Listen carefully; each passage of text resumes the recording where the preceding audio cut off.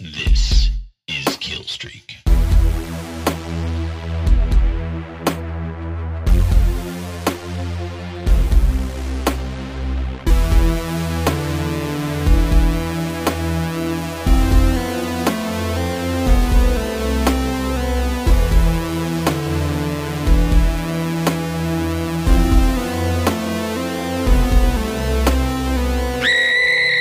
Greetings, future lovers. This is episode 33 of Killstreak. I'm Eric Goslin, and joining me, as always, one Mr. Michael Price. Mike, how are you, sir? Also, what is your middle name? Morrison. Whoa, that's a cool middle name. Everybody always says that, and I'm like, okay, cool. I never really thought of it as cool or uncool. Yeah, I like it. Michael Morrison Price, joining me from Austin, Texas. My social security number is 39. How's the Lone Star State treating you these days? Pretty good, you know. Life is still a living nightmare in countless ways, but you know, these last 2 weeks have been good compared to the last few weeks. I don't know. Time is slipping away from me. Well, I bring it up because I am currently in Los Angeles. You have escaped from LA. Oh. And today, we are talking about John Carpenter's Escape from LA. John Carpentober continues. Yeah. Thank you so much for coining that phrase. Of course. I laughed aloud when I saw it in the episode description. I mean, as soon as it's like it came right out of my fingers. I didn't even think about it. I was just writing. I was like, of course. Why wouldn't it's it perfect. be? Someone else probably came up with it before. For those of you who don't know, we're doing a little something different for the month of October, and we are brushing up on some John Carpenter movies we either missed or just haven't seen in so long. And this definitely falls into the latter category. I think I've only seen this movie once, and it was in theaters when it came out. Same. Yeah. Yeah, and I remember I don't think I had seen Escape from New York at that point, but I was like, what the fuck is this movie? That is a weird way to go into it, because I had definitely seen Escape from New York before I saw this. My mom recommended Escape from New York to me because she's got good taste, and she kind of knew what I was into. And this was, I've said this before about another movie, and I will probably say the same thing many more times, but this came during my Fangoria subscription years, so even though it wasn't a horror movie proper, as a John Carpenter movie and as a cult film, they covered it. And so again, it's like I remember the handful of production stills that I saw months before it came out, and I was giddy with anticipation when this was released. Yeah, you brought up that it's not really a horror movie. It's not. I just rewatched Escape from LA in preparation for this movie. Or Escape from New York. I'm sorry, Escape from New York. I mean, really, just any excuse to watch that movie. But you know, it'd been a couple years since I'd seen it. Sure. And that movie is way darker and moodier, and could skirt on the edge of, like, it's not a horror movie, but it feels more horror adjacent than this one. Yeah, it fits much more in that kind of lane that John Carpenter. I mean, even I think you could say the same thing, even a little bit more so about like Assault from Precinct 13. It's not explicitly a horror movie, but it's so close, you know, that it's like you could easily have a double feature of like an Escape from New York and The Thing side by side, and you know they fit together tonally and that sort of thing. Yeah, this one, totally different animal. Totally different animal. I don't know. Should we just launch right into it? Should we get a hot start here and talk about the movie? Yeah, I mean, this was probably. I have a feeling this one's going to go a bit long, so let's just get into it. Okay, cool. Well, then I'll put it to you first. Blood and Guts check. How did you feel after watching Escape from LA? I still don't think it's a very good movie. But I kind of had a blast watching it. It's fucking dumb, but it knows it's dumb. Yeah. In a way that the original doesn't, and I think it suffers in comparison to the original. You know what I mean? Like, like I said, I watched the original 2 days ago. Right. And it doesn't wink at the camera at all. And this one almost literally ends on a camera wink, you know?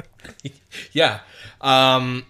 Yeah, it's interesting. I think it's the biggest problem that this movie has, or that it faces, I would say, is that it is a bad sequel to Escape from New York.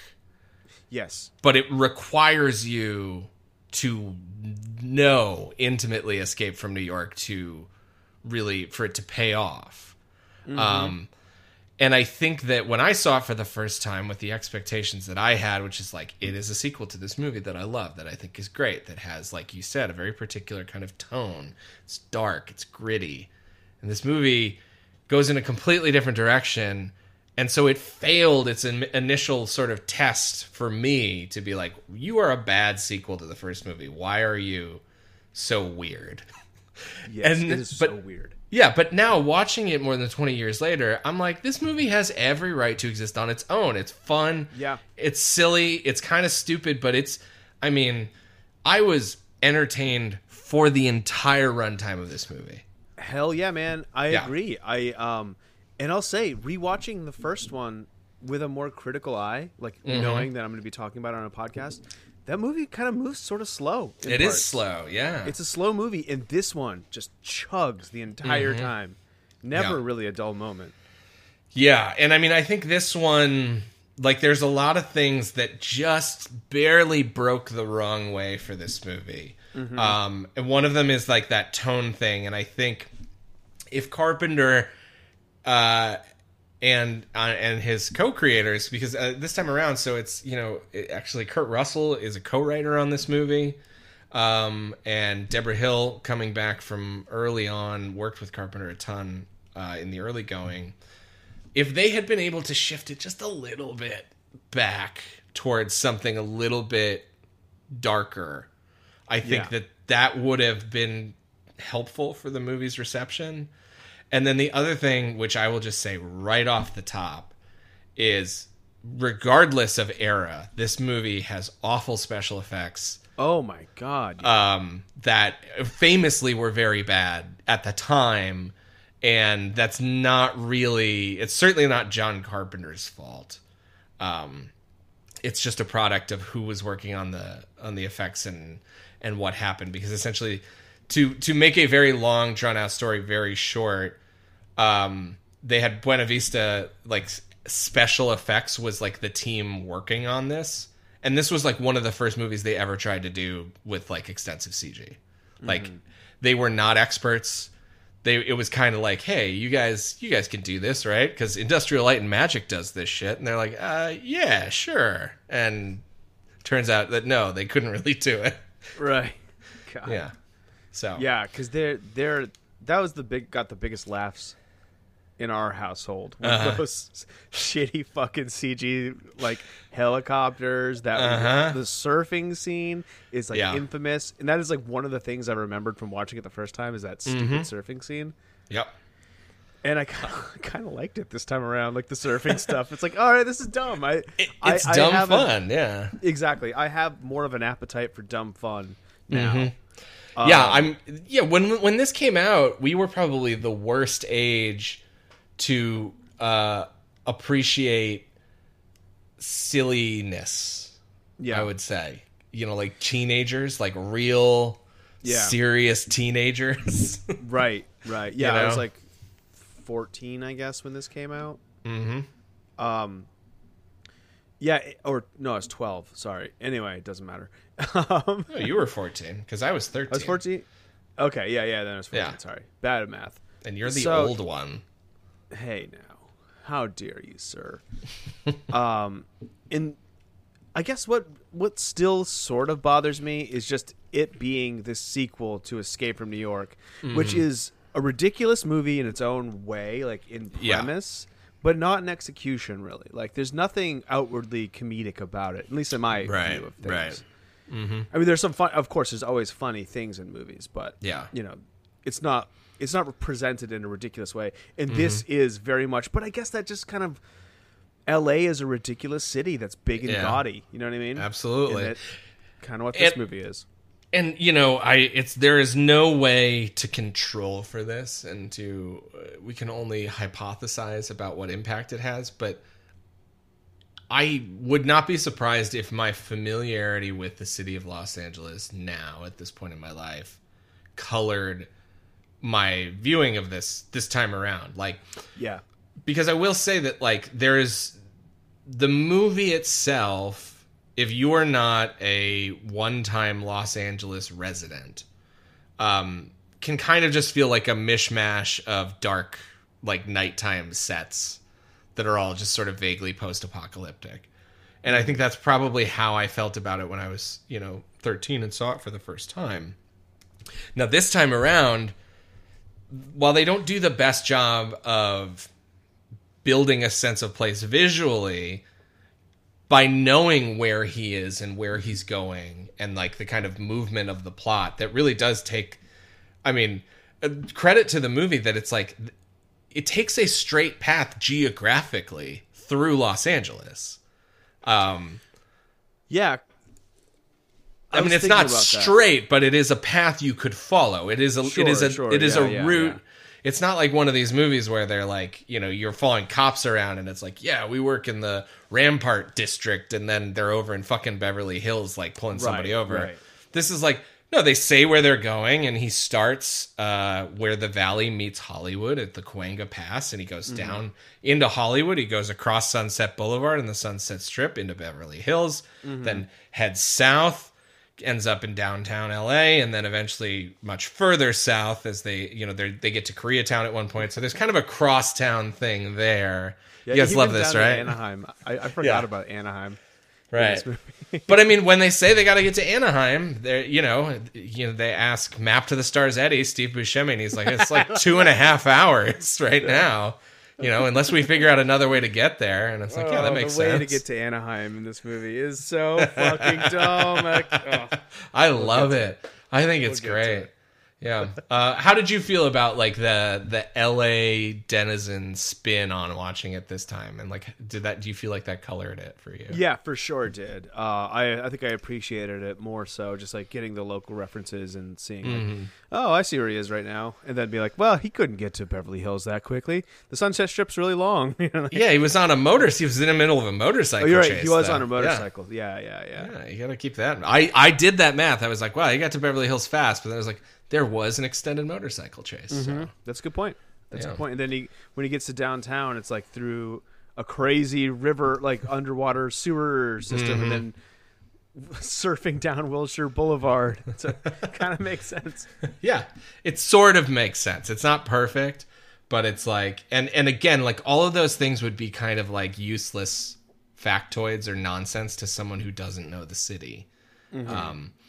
And then also just the way that each part of the city that he visits I think it does a decent job. A better version of this movie, a less silly version of this movie, would maybe think a little harder about draping the post-apocalyptic sort of idea over the skeleton of Los Angeles and what each neighborhood kind of represents.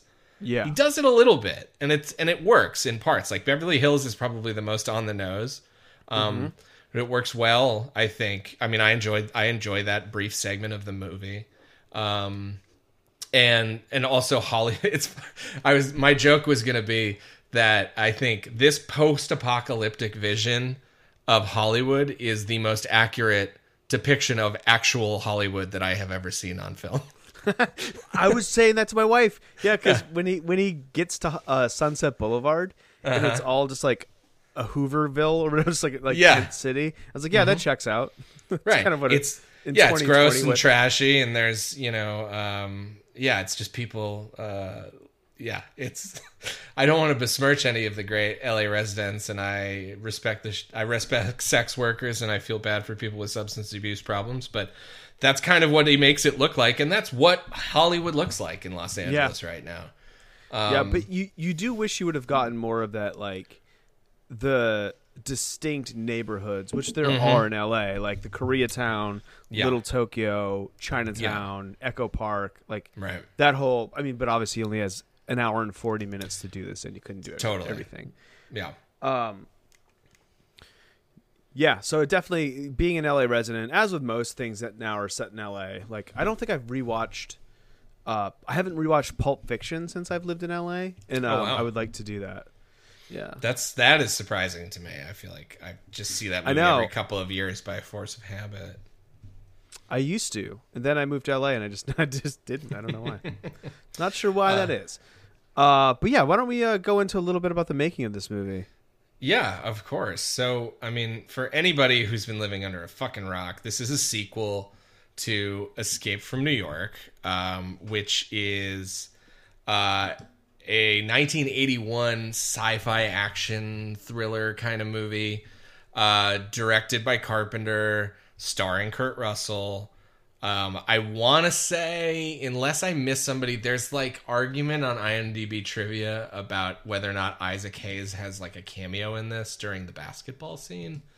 But assuming that is just apocryphal, no returning cast members other than Kurt Russell. 15-year layoff in between. And the first time that the idea was tossed around to make a sequel to Escape from New York was just a few years after the first one came out. I think they were in discussions in like 85, 86. A script got commissioned at one point. And when it got to Carpenter, this is hilarious, just to hear this statement. Carpenter said about the script that he received for a sequel that it was too light and too campy. Wow. Yeah. So I don't know if Carpenter changed or that script was just the silliest fucking thing anybody could have possibly imagined. But basically, I think, again, this is all kind of anecdotal, but so, according to the people involved, Kurt Russell is probably the biggest driving force behind the existence of this movie. Really? He had said multiple times in interviews that his favorite role that he had ever played was Snake Plissken. And he really wanted to come back to it. And I think this was a time when John Carpenter was in the same position that he frequently found himself in, which is like he kind of needed a hit, or he needed something to work, right? Because in the timeline of his career, so he's coming off a pretty bad stretch of Memoirs of an Invisible Man, In the Mouth of Madness, Village of the Damned. Mouth of Madness got a decent reception. Memoirs was a flop, and it was also a mess. And then Village of the Damned, neither of us can really speak to that clearly, but wait till next week. Yeah. Exactly. Early tidbit, early bit of trivia, not trivia, early clue. Is it a clue? Yeah, it's a clue. Yeah. Eagle-eared listeners might be able to figure out what we're going to cover next week. Ooh, I like it. Eagle-eared listeners is taking off as a catchphrase on our podcast. But yeah, Carpenter needed like a win here, right? So this is a big budget movie for him. Do you want to take a guess, or do you know what the budget was for this one? I don't. $5 million? Oh my God. $50 million. Yeah. Yeah, 5 is low. I went too low. Yeah. I wouldn't. At top, I would have said at the top end, I would have said $20 million. Sure. So a lot of that is these. I mean, you just got to think about what they sunk into these special effects that were supposed to be cutting edge and were anything but, right? Mm-hmm. And then also it's just the scale of the movie. I mean, it is big. It's very big. It has big sets. And even though it's all shot at night, and so a lot of it's like it could be fucking anywhere. It's like they did shoot on location all over Los Angeles. Mm-hmm. And also, Kurt Russell got paid $10 million. Oh, shit, wow. So there's a fifth of the budget also. Good for him. Good for him indeed. Yeah, and I mean, he was a producer on the movie. He was a co-writer on the script. And like I said, he helped really get this made. So certainly you're not going to hear me arguing that he should have been paid less. I'd say, do you know something I found interesting? Is, what's that? I always go back to my boy Roger Ebert. Mm-hmm. He gave Escape from L.A. a higher rating than he gave Escape from New York. Well, He gave Escape from LA like 3.5 stars. Out of 4. there's a famous-ish. I mean, famous is all relative. But there's a quote from John Carpenter that I'll just read verbatim, and you can reflect on this. So this is what Carpenter said. He said, "Escape from LA is better than the first movie. 10 times better. It's got more to it. It's more mature. It's got a lot more to it. I think some people didn't like it because they felt it was a remake, not a sequel. I suppose it's the old question of whether you like Rio Bravo or El Dorado better. They're essentially the same movie. They both had their strengths and weaknesses. I don't know. You never know why a movie's going to make it or not. People didn't want to see Escape that time, but they really didn't want to see The Thing. You just wait. You've got to give me a little while. People will say, what was wrong with me?" And I'm not all the way around. I'm not there I'm yet not all to the way where either, but he's not wrong that it's like, well, as time has gone on, it's moving closer to me appreciating this movie. Yeah. Yeah, I think, I think if anything, it's a little, I wish, you can't help but think about the movie that could have been, where it's like, this is already pretty fun for what a mess it kind of is. And it's like, if you just tweaked it a couple of things and fixed this and that, it's like, this movie could have been another kind of all-time classic. I don't know. Yeah. So as far as the cast goes, we have obviously Kurt Russell in one of his most iconic roles as Snake Plissken. And then we got a bunch of I don't want to say big names, but great actors popping up all over the place. The most noteworthy ones, Steve Buscemi playing Map to the Stars Eddie. Peter Fonda as Pipeline, the surfer dude, whose face is all fucked up, which I don't really get. Cliff Robertson playing the president, who was based in part on Pat Robertson, was sort of the inspiration for that. But yeah, younger viewers would probably know Cliff Robertson as Uncle Ben in the Sam Raimi Spider-Man movies, but he was a big actor in the 60s and 70s. Kind of an old school Hollywood guy. He's great. And then I want to say, we'll cover them as we get to them. Pam Grier, obviously, she's awesome. She shows up later in the movie in a somewhat questionable role. Stacy Keach is sort of he's playing like the Lee Van Cleef kind of role in this one, like the military hard ass. And I think the last big name is debatable, but certainly big part. Utopia, the president's daughter, played by AJ Langer, who I always like. She showed up pretty frequently and stuff in the 90s. Yeah.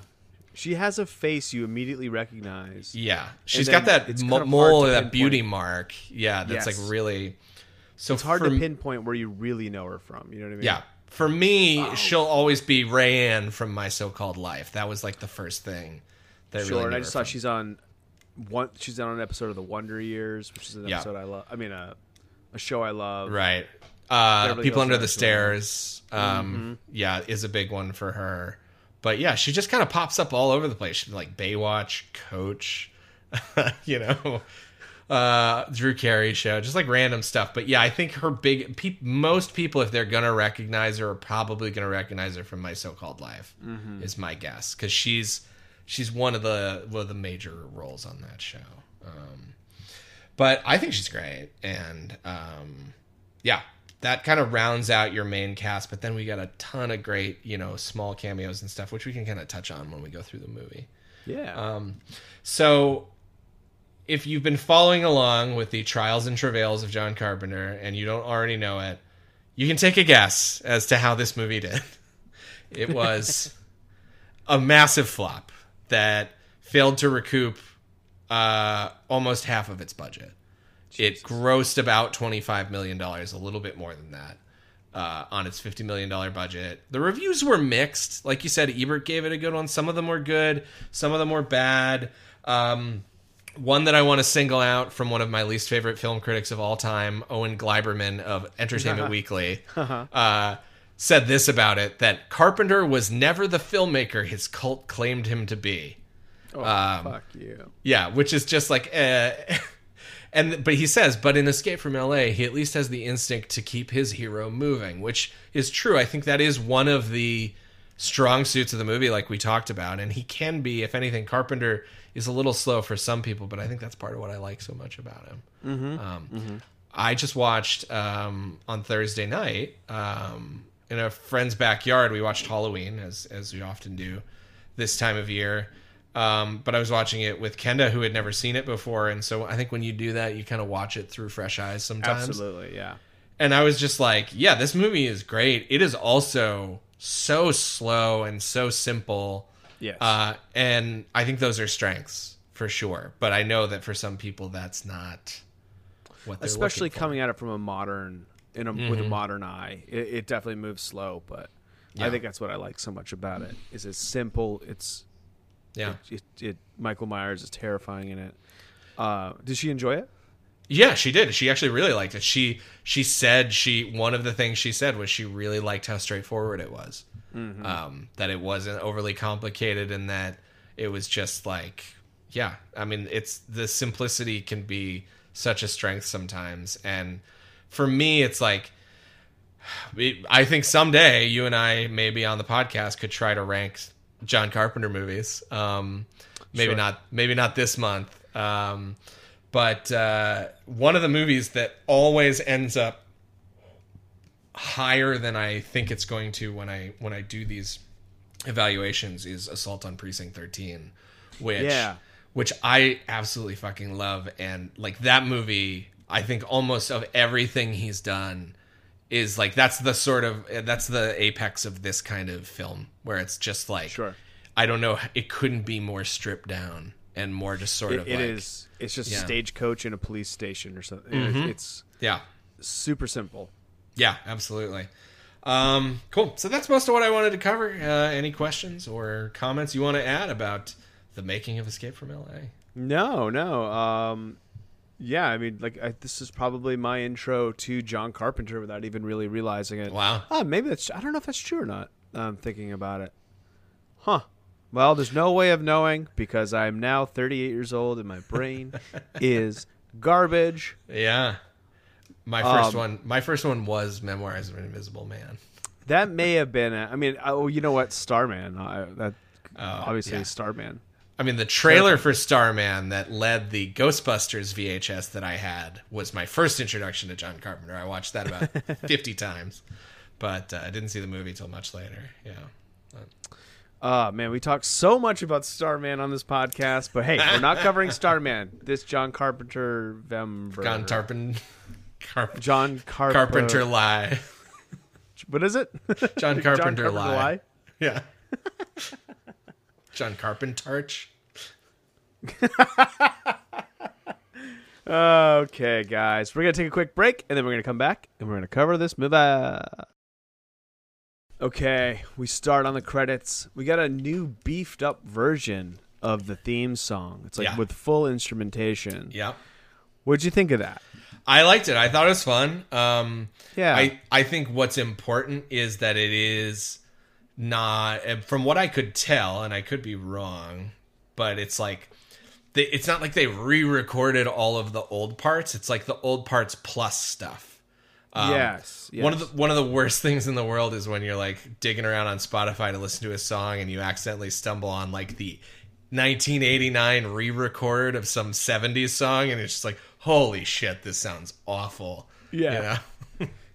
Yeah, I like the full instrumentation of it, although that original score is just so awesome. The theme from the original movie. Yeah. We're in 1998 where it starts out. So 2 years after the end of the first movie, I believe.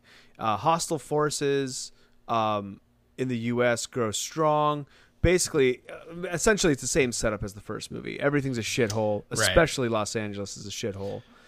A huge earthquake hits on August 23rd in the year 2000. Pretty cool sequence of like downtown collapsing. This is It maybe looks some really of the, cool. Yeah, it's like maybe some of the only CGI in the movie that doesn't look like shit. Yeah, Like yeah. the building collapsing, Especially I thought looked decent. Because I worked around a lot of those. Yeah. Oh, you did too. Worked around a lot of those buildings, and it's fun to see places collapse. It really is. Yeah, they've made it's a whole fucking cottage industry. It's a subgenre of movies. And I will say that I love a CGI tidal wave. Even when it looks dumb. Yeah. It's just like, I was obsessed with like tsunamis and tidal waves when I was a kid. Sure. And I used to have like tsunami nightmares all the time.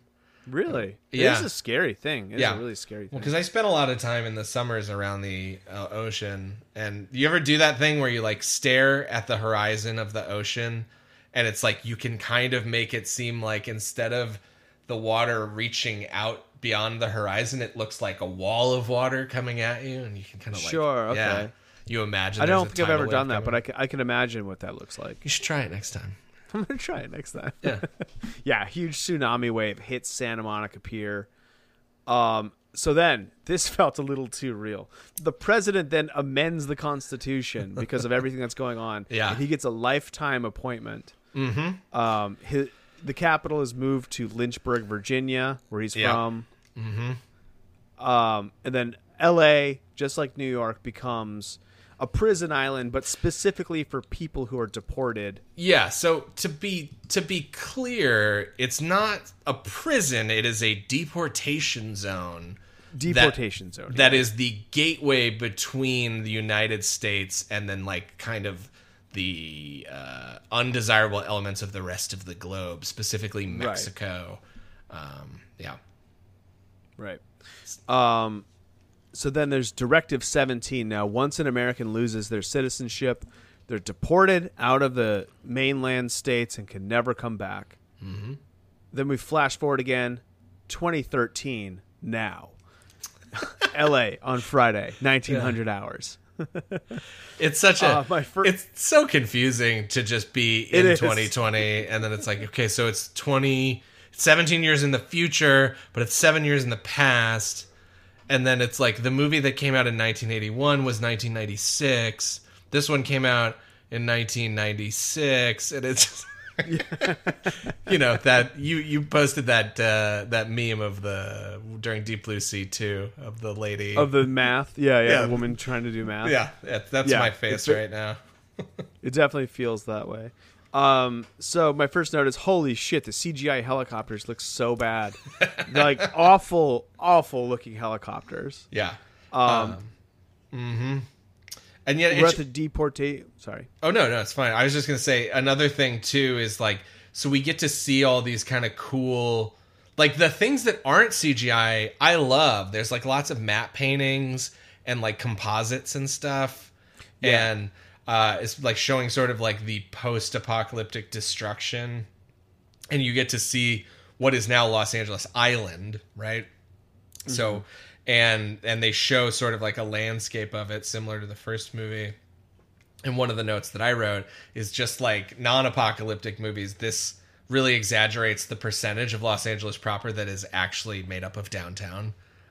Yeah, because it just looks like the big skyline of downtown. Yeah, they make the whole island look like a city skyline. And for people who haven't spent time in or around LA, downtown Los Angeles is tiny. It's tiny. Yeah, it is not like, and it's not, and the other thing is it's not LA, like it's a part of LA, but it's not representative of the city in any particular way. It's just like it's basically just like one little neighborhood, you know, amongst many, many neighborhoods. And it's not even the biggest neighborhood, you know, so. So yeah, we're at the deportation center. Snake Plissken is being transported in. He was arrested for gunfighting for profit in New Las Vegas. Yeah, this movie, I mean, Carpenter loves to make westerns that aren't westerns, and this is like, even the soundtrack is all, the score is all like western, spaghetti western stuff. Yeah. Which I like. I like all that. This sounds awesome. Yeah, and at this point, they've just made him out like, yes, since the events of the first movie, he's a gunfighter. That's literally what he does. Yeah. Snake gets out of the transport vehicle. We meet Brazen, who Price texted me about, looks a lot like my wife, and I showed it to her, and she watched it with me, and she's like, "Yeah, a lot of people tell me that I look like other people, and they all look like this, but I don't see it." You saw it, right? Maybe I definitely saw it. Yeah, Okay, yeah. cool. That's Snake Plissken. He looks so retro. So a bunch of deportees are being filed in, and Stacy Keach's character, Commander Malloy, explains. I think it's him who explains to. No, it's not. It's Peter somebody Jason, else. who's a real Carpenter regular. He's got. I think his biggest role is in They Live. But he plays. He's okay. Gilbert. He's like the guy who kind of gets them into the what is it? The underground kind of organization. Yeah. The Yeah. radical organization. Basically. Yes, but he's a guy who's done a billion movies, and he is, he's been in a handful of Carpenter ones. And if anybody's interested, I don't want to pimp the competition too much for a second, but Matt Gorley's old podcast, I Was There Too, he did an interview with him that was great. Oh. And just learned I a should listen to that. ton of cool stuff specifically about being in Carpenter movies. Yeah. Oh, that's cool. So he explains that a lot of the people being deported out of the States are prostitutes and atheists because of this new super conservative, religious, evangelical president. Yeah. In the hallway, a woman scratches Snake's hand as he walks by. This is a fun. People have the option of just getting electrocuted, getting the electric chair, Yeah. instead of going to L.A. Mm-hmm. So he walks by some people just in full display getting electrocuted. It's a fun, crazy, busy hallway. I also want to throw out there, right before, in the previous scene, when they're walking outside, it was a blink and you miss a thing. I actually rewound twice just to check it. Snake Plissken's actual first name is revealed to be Bob. Really? Yeah. In that conversation missed that he that. has with Peter Jason, he refers to him as SD Bob Pliskin. I don't even know what SD stands for, but it's like some sort of military title. I don't know. But, Holy shit. Bob Yeah. Pliskin. Weird. yeah. But he says, he as he likes to say, call me Snake. He gets led to an office. He sees a countdown bracelet on the desk, very much like the last movie. Mm-hmm.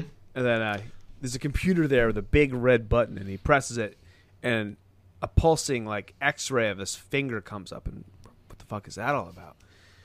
And then Stacy Keach, Commander Malloy, comes in with Brazen and the president, and they give Snake the lowdown. The president's daughter, Utopia, essentially went radical against her dad.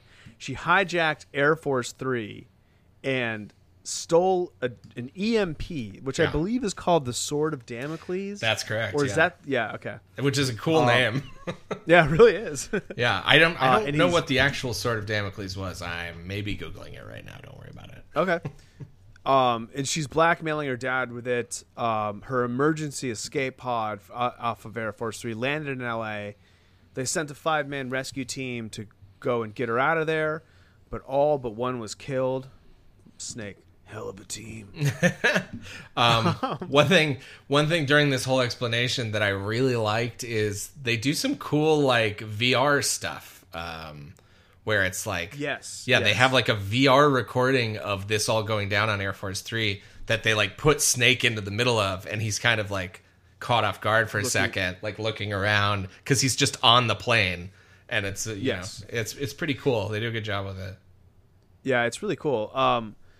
So this is something that kind of went by, and I was a little confused by it. Maybe you can clarify. She was getting brainwashed, right? She's taking VR lessons. I don't know that we would call it brainwashing, but certainly grooming and radicalized. Radicalized, I think, is a better way of putting it. Yeah. So she had been just there's essentially an impressive, again, for this movie in 1996. It's a pretty good approximation of future tech. That there's some sort of networked VR that she's been doing in her, she just spends a ton of time instead of staring at her iPhone, she's on VR. Yeah, on VR. But almost in a chat room with this guy, essentially. Yeah, this guy Cuervo Jones. He's a radical, a left-wing radical.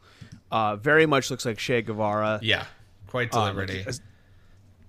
Sorry. Yeah. Yeah, this guy, I thought he was pretty good. I have never seen him in anything else. His name is Georges Coraface. Yeah, I didn't really recognize him. Yeah, he's a European movie star, basically. He's like he was like a leading man in like Greece, Spain, France, but I'm like looking through his IMDb, like this is the only American film I've ever heard of that he appeared in. So he used her to steal the black box, which at this point they don't tell Snake what it does. That it's an EMP. But if he goes in there and gets it, he gets a full pardon for all of his past digressions, and also they have to kill his daughter. They kill his daughter. He like literally, it's part of his orders.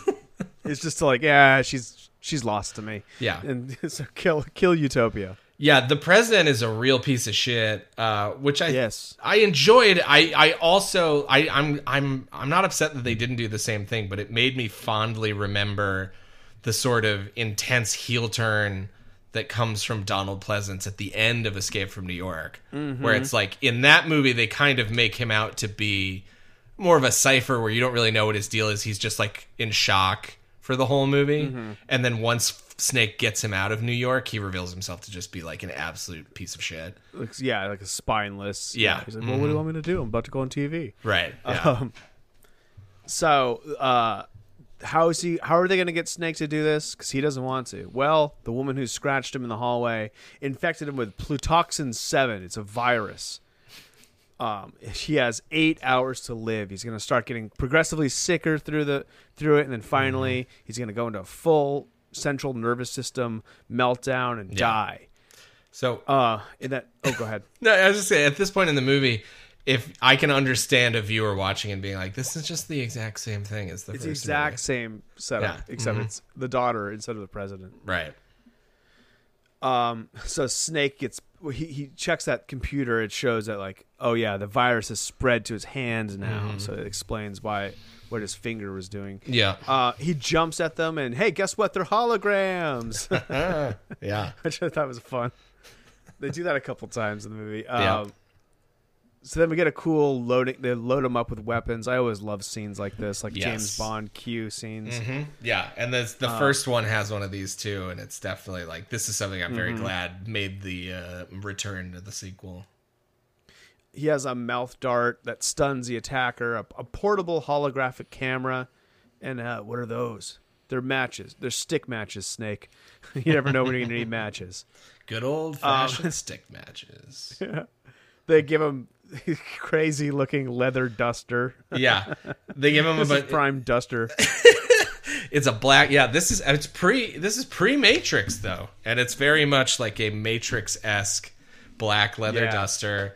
And he balks at putting it all on. They have this whole outfit that they want him to wear that's like radar or heat. It blocks heat like tracing. Stealth, yeah. It's flame retardant. Right. And so they do coerce him into putting it on, which I think is a little bit of a disappointment because up to this point he has been wearing the exact costume from the first movie. And I mean, they literally got the old costume out and put it back on him. He still fits in it too. He spent a long time. Apparently, he spent months getting into shape to do this. Oh, really? Yeah. So if that makes you feel any better. He looks great, man. Yeah. He looks great in it. And it's that thing where you really see how aging works, where it's like his body looks exactly the same, and it's great. Yep.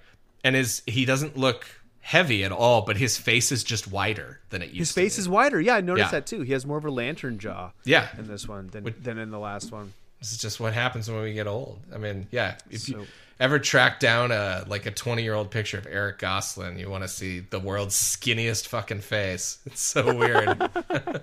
I think you look way better now. I actually think I look better now too. Yeah. I figured out after like 35 years what to do with my hair. You know what I mean? Yeah. It took me a long time. Makes a big difference. Anyway, he puts on the outfit. Western music's playing. I love this theme, by the way. This is with the little, I don't know what that instrument is, but that like kind of, it's definitely like you said. Yeah, like it's like spaghetti Western. I think it's a baritone guitar because that's what it is in the Morricone Gotcha. score. And this reminded me a lot of They Live, too, of that score. Mm-hmm. But I feel like during this movie, this is just me guessing, but I know that he didn't do the whole score for the film. I'm sure he like wrote a couple parts, but then they had someone else doing like the rest of the score. Shirley Walker, who I don't want to speak ill of, but there are other scenes where I'm just like, what is this fucking music? It feels like a completely different movie. You know? Yeah. The soundtrack too is pretty rough. Pretty of the era. I liked it. I really enjoyed it. Because I feel like the first like licensed song that shows up, I believe, is a Stabbing Westward song, and I'm just like, yes, it oh is. Shit, I forgot these guys existed. This is fun. You know? Yeah, we end on a White Zombie song. Yeah. Oh, I'm sorry. I said baritone guitar. It's actually a bass 6. I want to clarify that. Jesus. A bass 6 for all you guitar heads is essentially bass string, a 6-string bass, but on the body of a guitar. It's interesting. I have. You one. get that it's kind fun. of twangy kind of sound. Is that because those strings are more flexible? It's especially when the higher strings or the thinner strings. Okay. You can get some of that twang. It's an interesting instrument. Anywhoosies, Cuervo Jones runs an organization called the Shiny Path. And their goal is to get back into America, lead a full-scale attack on the U.S. through Cuba into Miami. So there's always this threat that the Shiny Path is going to infiltrate Miami. Yeah. And have they announced yet that they're also going to try to invade through L.A. too, or is that? I don't know. I may have missed that, honestly. Okay. Yeah, I mean, it definitely, at some point, it's announced that, like, he's leading a charge from L.A. into the States, and then there's another one coming from Cuba. Cuba. Florida, yeah. I should also mention, too, that the body count in this movie, I realize I've already missed one. I just gave up eventually because it's like... It's an action movie, yeah. It was too much. It was too hard. I wanted to focus on other things. It's got to be like 40 or 50 people, right? Like, because there are times when he just like rakes an entire crowd with a machine gun. Yeah, or like shit explodes, and it's just impossible to know. Yeah. So Snake's going to get into this little mini sub and go into L.A. under the San Fernando Sea, which was great. I laughed really hard about that. It is funny, and also this mini sub is like. Some of the really bad CGI, and it's just like the scenes where he gets in and out of it, and you're like, it literally doesn't exist. It's like the door is like completely it's just like he's generated. He's just like climbing into a green screen box. That's like it looks like absolute shit. And I do want to say that so far at this point in the movie, eventually I warmed up to it, but in the early going, I feel like Kurt Russell is leaning a little too hard into like this exaggerated version of his Snake Plissken. Yeah, he's just so yeah, that's like, all right. I prefer Snake. What's the line he always says again? Call me Snake. It's Snake. Yeah. Call me Snake. Yeah. Every time they call him Pliskin, he says, "Call me Snake." Call me Snake. So Malloy and Brazen are leading him to the sub that he's going to get into. And he's like, "So who's going to give me the antidote?" Like, well, there'll be a medical team ready. Neither one of you? Good. He tries to shoot. He like shoots them. It's like, well, we thought you'd try that, so we loaded the first clip with blanks. And it's like the same bit as the hologram. They just like pulled a different stunt. It's pretty really silly. Funny. Yeah. He gets in his little sub. The CGI is so bad. Yeah. Holy shit! When he's like subbing through the fucking underwater, like going by like landmarks. And he goes by fucking Universal Studios, and a shark tries to bite him, and it looks so stupid. But it's a funny joke. It's like, and then right after that, he crashes into one of the office buildings that is in Universal City, which apparently is like the Universal City production office where a John Carpenter making a Universal movie would go to take a meeting with Universal producers. Oh, that's funny. Is it like that NBC Universal building? Yep. The big black tower there in Studio City. And yeah, if you guys couldn't guess, John Carpenter's got a little bit of an axe to grind with the studios, and he does that sporadically throughout this movie. So he overclocks the sub. They're like telling Snake, "Come on, you're running it too high." He's like, "Well, you're not the one on a time limit here."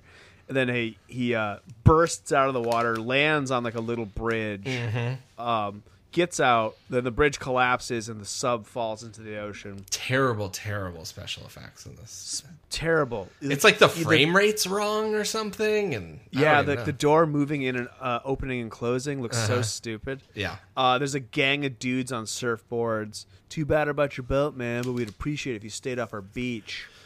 I didn't catch it at this time, but later on, coming up, one of the guys, Pipeline's fucking Peter Fonda. You didn't realize that? I didn't realize it until this upcoming scene. Okay, And then I was like, gotcha. "Oh fuck, it's Peter Fonda." Okay, got it. In the next scene. Okay. Yeah. So he's on Mulholland Drive, going down the Cahuenga Pass. But Mulholland doesn't intersect with the Cahuenga Pass though. It does. It goes over the Cahuenga Pass. Oh right, yes, you're right. Yeah, there's a little bridge there. And there's two shitty cars shooting machine guns at each other drive by, kind of showing that this is a hellhole. And he's being tailed by Peter Fonda, Pipeline. This is really, I like this. So Pipeline is following him. We see Snake walk out of frame. Yeah. Then Pipeline goes exactly where he was, and then suddenly Snake's behind him. It's really good. Yeah. It's really good. And he I don't know. Physically, I don't know how he did it, but he did it. No, he's Snake Plissken. His first stop is the Hollywood Bowl, right? But we don't see it. We never. He asked. Yeah, they skip over it. He asked Pipeline how to get to the Hollywood Bowl. Right. And he drops a little bit of exposition on him. I forget exactly what he talks about, but it's just like kind of clues him in on some LA stuff. Yeah. Yeah, and I think his forehead's all fucked up, which at the time I was like, what is that about? And then later on I kind of pieced it together because Valeria Golino, when she shows up later on, I think talks about how the UV is going to be really bad during the day. Oh, sir. So it's all like skin cancer and I think sunburn and shit. think that's the idea, yeah. That makes sense. Yeah, I didn't put that together, actually. So he says, Pipeline says to Snake, "I thought you'd be taller," which is something that just gets repeated a lot through this movie. Yeah, what's just from the first movie, and it still never made much sense. I'm just like, okay. No. Yeah. Kurt Russell's of average height. So, Snakes go to the Hollywood Bowl. He's got to get to Hollywood. He's walking down to Hollywood, basically. Some rap rock blares, and he's in Hollywood, baby. It's some rap rock. Excuse me, it's a Tool song. Is that Tool? Yeah, I don't know. I'm not a Tool fan. And this is what my note says. This Tool song on Hollywood Boulevard made me remember that Tool kind of rules. Oh, I never really gave Tool much time. Maybe I should. I don't know. That surprises me. I would just assume that you love Tool. No, I think it was too dark when I at that time. At that time, I was always into like grunge and like Nirvana and like Foo Fighters and stuff. Sure. And then around a couple years after this, probably like 97, 98, I started getting into like emo stuff. Okay. And so like Tool, those music videos that were on MTV, I really liked, like the animated ones. Yeah. And I probably liked those songs, but I never really delved too deeply into them. No, I was at this point I was into like punk, like pop punk, like no effects and stuff. I think you should give it a look, man. I think Tool's great. I mean, yeah, at this point in time in 96, I was like 9 Inch Nails, Tool. Yeah. Stabbing Westward. 9 Inch Nails knock off. Tool knock. Yeah. Well, so please disregard if I complain anymore about the soundtrack, because I did make a couple notes in here. Hey, man, you do you. It's okay. Yeah. Deftones. So I think he missed the bowl exit, though, because he's already in Hollywood. Yeah. Hollywood Boulevard's a shithole, even more so than usual. There's just sex workers everywhere. They're all dressed like it's a fetish ball. So he's following the tracking device to get that team member who is missing. Mm-hmm. And he quickly finds that he's pinned to the wall in this like club sex den place. Very he dead. asks he's very dead. He's like full of knives. Yeah. Pinned to the wall. He asks like a sex worker like where he can find Cuervo. See, originally I thought her name was Hershey. She's it's talking not. about Hershey. Yeah. She's talking about Hershey. Yeah. And she said like, he's on Sunset, and then two dudes from the club who are like throwing the knives Skinheads. into the rest. What's the skinheads? Yeah. They come up behind him as Snake leaves, and Snake shoots one of them. Body count's up to one. Yeah, I the guess, lead skinhead. Did you recognize him? No, I didn't. So the lead skinhead, this guy that Snake ends up shooting, is Robert Carradine from Revenge of the Nerds. No fucking shit, really? Like, Yeah. Lewis? Yeah. What? Uh-huh. Holy shit! No, that got by me. Yeah? Wow. Well, going against type, I guess. Although, really, like Robert Carradine is a pretty attractive guy who doesn't look much like a nerd. Anyway, so Snake makes it to Sunset Boulevard. It's a shanty town and still is. Cuervo drives by in his red convertible with Utopia, who's like full on freak by now. She's like in a bra and like shiny. Yeah, she jacket. wears lingerie as part of like an outfit for most of the movie, and I don't mind. Nah, she's an attractive lady. Yeah. He pushes some leather daddies out of the way and steals someone's motorcycle and chases after Cuervo. Some other dudes on motorcycles are going after him. This is a fun scene, and I'm sure, like, I wasn't able to find a specific reference, but this whole action sequence really feels like something from a specific Western, where it's just like, it's motorcycles instead of like a horse. Like, it's basically like Horses. Yeah, it's like, because he starts at the end, like he basically tackles the last two guys on a motorcycle in this like parade off their motorcycle, and then progressively makes his way up to the front by taking out everybody on the way. And it feels like I've seen that in a movie, in a Western, like on horseback, where you're like trying to catch up like to the stagecoach at the front. Stagecoach, yeah. Totally. Yeah, this movie has big Western vibes. Yeah. I keep rereading. I gotta scroll up because I keep rereading so much rap rock. It's not rap rock. It's industrial, Eric. So much rap rock in this movie. There's no rap rock in this movie. Cuervo recognizes Snake. Snake pops a wheelie while the motorcycle gang shoot at him. Goons shoot at him. One of them crashes. His bike explodes.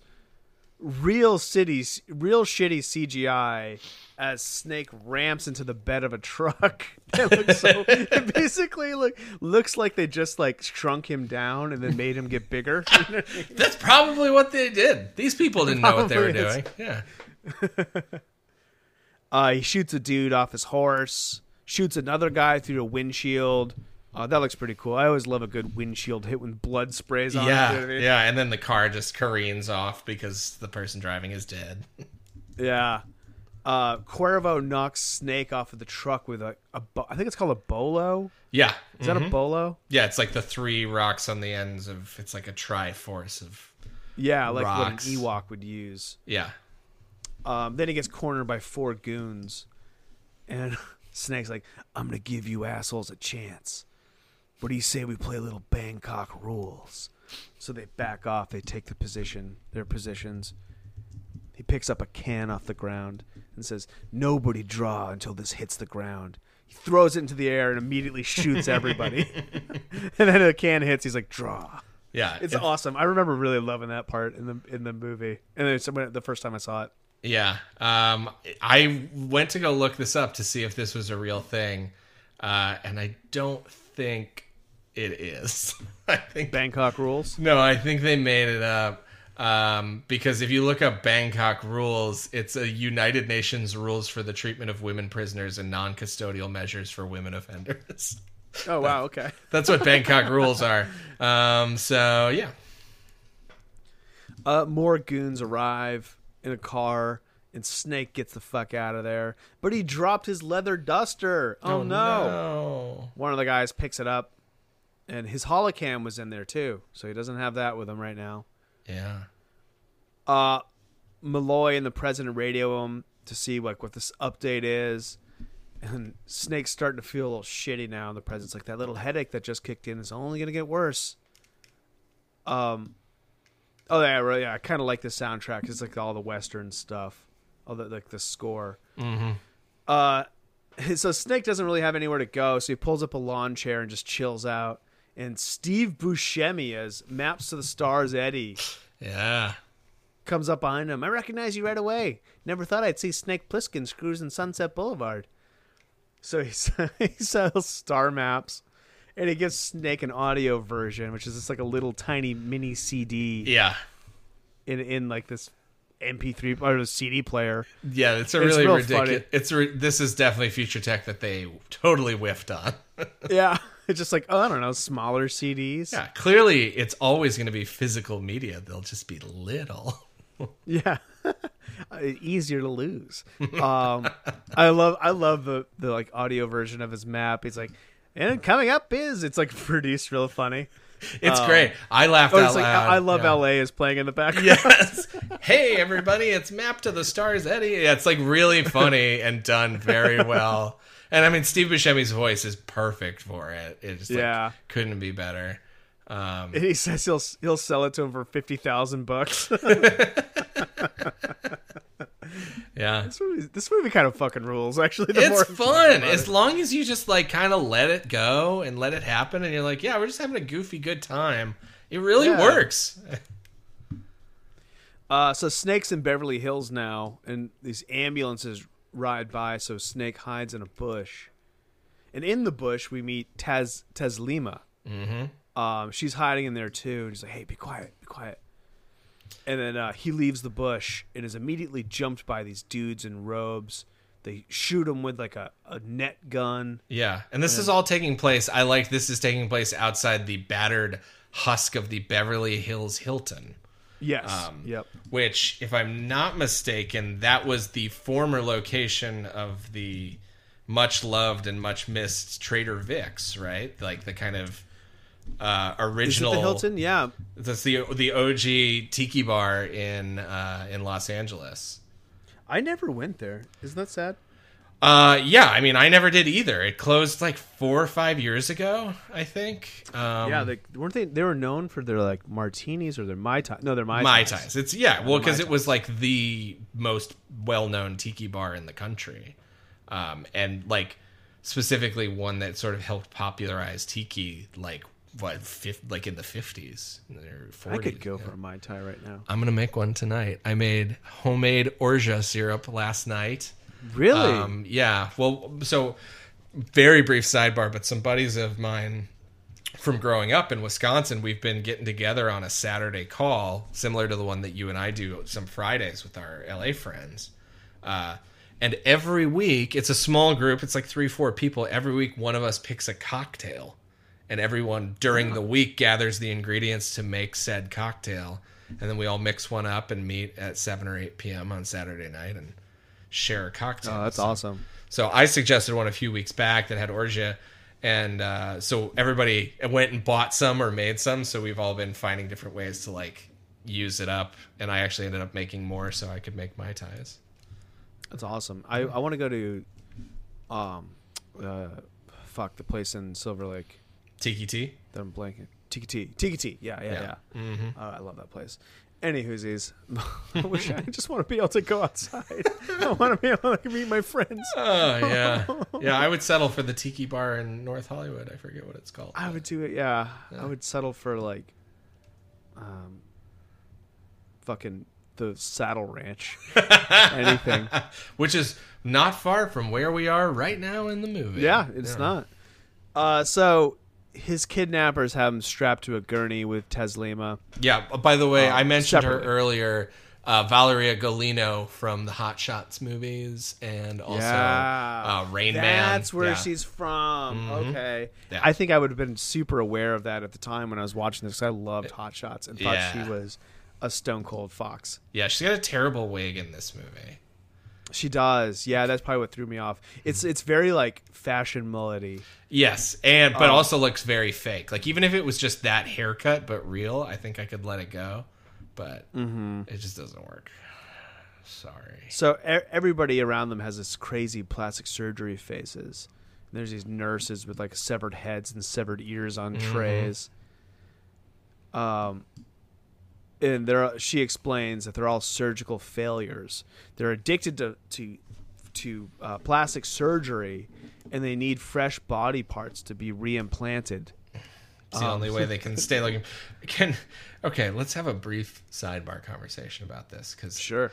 this is one of those things that's like everyone knows this is a thing, and yet it just people still keep getting plastic surgery. And they look at like the Kardashians and the Jenners, and it's just like, what are they thinking? Like, do people not realize that like a little tiny bit of like corrective plastic surgery done well can be great, and people who need it for like, you know, for disfigurement and things like that, I don't want to shame anybody for that, but just this like, Yeah, absolutely not. the constant self-improvement, like I need a new nose, a new chin, I need Botox, I need filler, I need this, and it's like, disregard all the mental parts of it. It's just like it doesn't work after like X amount of years, and then you look way fucking worse than you ever would have before. I gotta tread lightly on this topic. Not because of anybody. me explaining further why I need to tread lightly will only make it worse. It's gonna make it awkward with someone somewhere. Someone, yeah. Yeah. Nobody close to me. But anywho's, I agree with you. It's just something I can't get my head around, and Yeah. I've just realized it is a thing that somebody has in their own brain that they'll never look the way they want to look. And Yeah. they'll feel a little bit better for a little bit, and then it's time to do it again. It's sort of the way, thankfully, being in quarantine has largely ridded me of buying clothes. Okay, sure. Because I started lifting a ton of weights during it, and I just like nothing fits right Getting anymore. too thick through the shoulders, huh? I'm like too thick through the shoulders. My pants don't fit right anymore. Like nothing really fits. So I'm like, well, fuck it. Nobody's gonna see me anyway. But it is sort of that thing where it's like I like to buy things. It makes me feel good for a little bit, and then I see the next thing. I'm like, oh, I should save up for that. So I feel like it's a similar sort of compulsion. Yeah. Yeah, I mean, I feel like the moral of the story is it's the same as so many other things, which is like everybody just needs to go to therapy. Yeah, I mean, because really, it's like even relocating to a new city after you get too depressed. It's like, well, you're still going to be there. Wherever you go, you're still there, you know? Yeah. Yep. Anyway, we meet the leader, the Surgeon General of Beverly Hills, and it's Bruce Campbell in an unrecognizable role. Yep. His face looks crazy. Yeah. I think I knew who he was when I saw it for the first time. It was pumped to see him. Always pumped to see Bruce Campbell. It was the thing that I was anticipating the most about this movie when I saw it. Sure, yeah. Because yeah. at this particular point in time, if I had an idol, it was Bruce Campbell. And I will share now because I think this is a safe place with you and our audience, that like my email address until I graduated from college was badash98 because of Army of Darkness, and Sure. like I just fucking loved Bruce Campbell so much as like a teenager, and the Evil Dead movies were my favorite thing in the whole world. Oh, he's the And just- coolest. yeah, he's great. Oh, sorry. That reminded me something about the first movie compared to the second movie. Just me saying the coolness. The first movie, although it is slow, Yeah. it is fucking cool. Oh yeah, It's a totally. cool movie that makes you feel cool watching it. Yeah. This one, not so much. No, it's this like is it's goofy. a goofy, Yeah. silly movie that, if anything, makes you feel a little bit dumber watching it. Yeah. I think it's good for this time too. Like you and I talk about this a lot on and off the pod. Because the majority of what we're consuming is either these horror movies or like these dumb action movies that we also watch a lot of. And the through line with all of that is it is silly a lot of the time, or it's just like hard to take seriously. and that really seems to scratch an itch right now. I know that you like those serious, darker movies more a lot of the time, but I think you've said that even you, with like the kind of stuff that you usually like, you're sort of geared more towards these light or goofy types of things these days. Absolutely am. He grabs Taslima's tits. Good God, they're real. And he admires Snake's blue eye. He's like, "Well, it would be better if you have two, but we'll take it." He's gonna cut it out of Snake's head. Yeah. And Snake darts him in the forehead with his mouth dart. I really like this stunning mouth dart. I like this sequence too because you can see Snake begin the process of getting the mouth dart out and like working it around in his mouth while Bruce Campbell is sort of vamping and like looking at both of them. It's very slow and deliberate, and I really like it's delivered almost like a punchline. Like right before he goes to cut his eye out, he just like, goes and hits him right in the forehead. Right in the forehead. Yeah. He takes him hostage. He's gonna leave Taslima because Snake isn't. At the end of the day, I mean, he'll help you, but he's first and foremost in it for Snake. He doesn't really give a shit about. No, he's not a good guy. He is. No. He is definitely at best neutral. And yeah. I mean, honestly, I think if you were to do like a full-on evaluation, I think he's more of an anti-hero than anything. Absolutely. But she convinces him to take her with him because he doesn't know his way around LA, and she does. They book it out of there, open a sewer a sewer grate, and escape down into the sewers. Snake has 5 hours left, but she knows the tunnels. She ran guns for the Black Jihad last summer. I love last summer. That's so fun. Yeah. That's way better than back in the old days. It's like, no, it was last summer I did it. It's last summer. Yeah. I know these places. You're Snake Plissken, aren't you? I thought you'd be taller. They emerge onto the street, and she tells him how to get to Cuervo's. Get off at the Vermont exit, so he has to get on the 101 to do it. It's a pretty far trek. Yeah. They've saved a lot of time in those sewers. Sun's coming up in a few hours, and UV is going to be bad today. But I know a place where I can crash. My boyfriend and I just broke up, so you'll have to take care of me. She's hot as fuck, man. I might have taken the Ellen. I can bone and die in peace. Or as we find out by the end of the movie, that might have actually been the best course of action. That would have been. It would have been because of what's about to happen, and also what we learned. But he decides, no, I'm going to leave. I got to go. And all right, she goes her separate ways. He's on the freeway. It looks this shot looked awesome. There's like a composite, like matte shot of the sun coming up. It's like pink on the horizon. This burned out LA. Yeah. By the way, sun never comes up.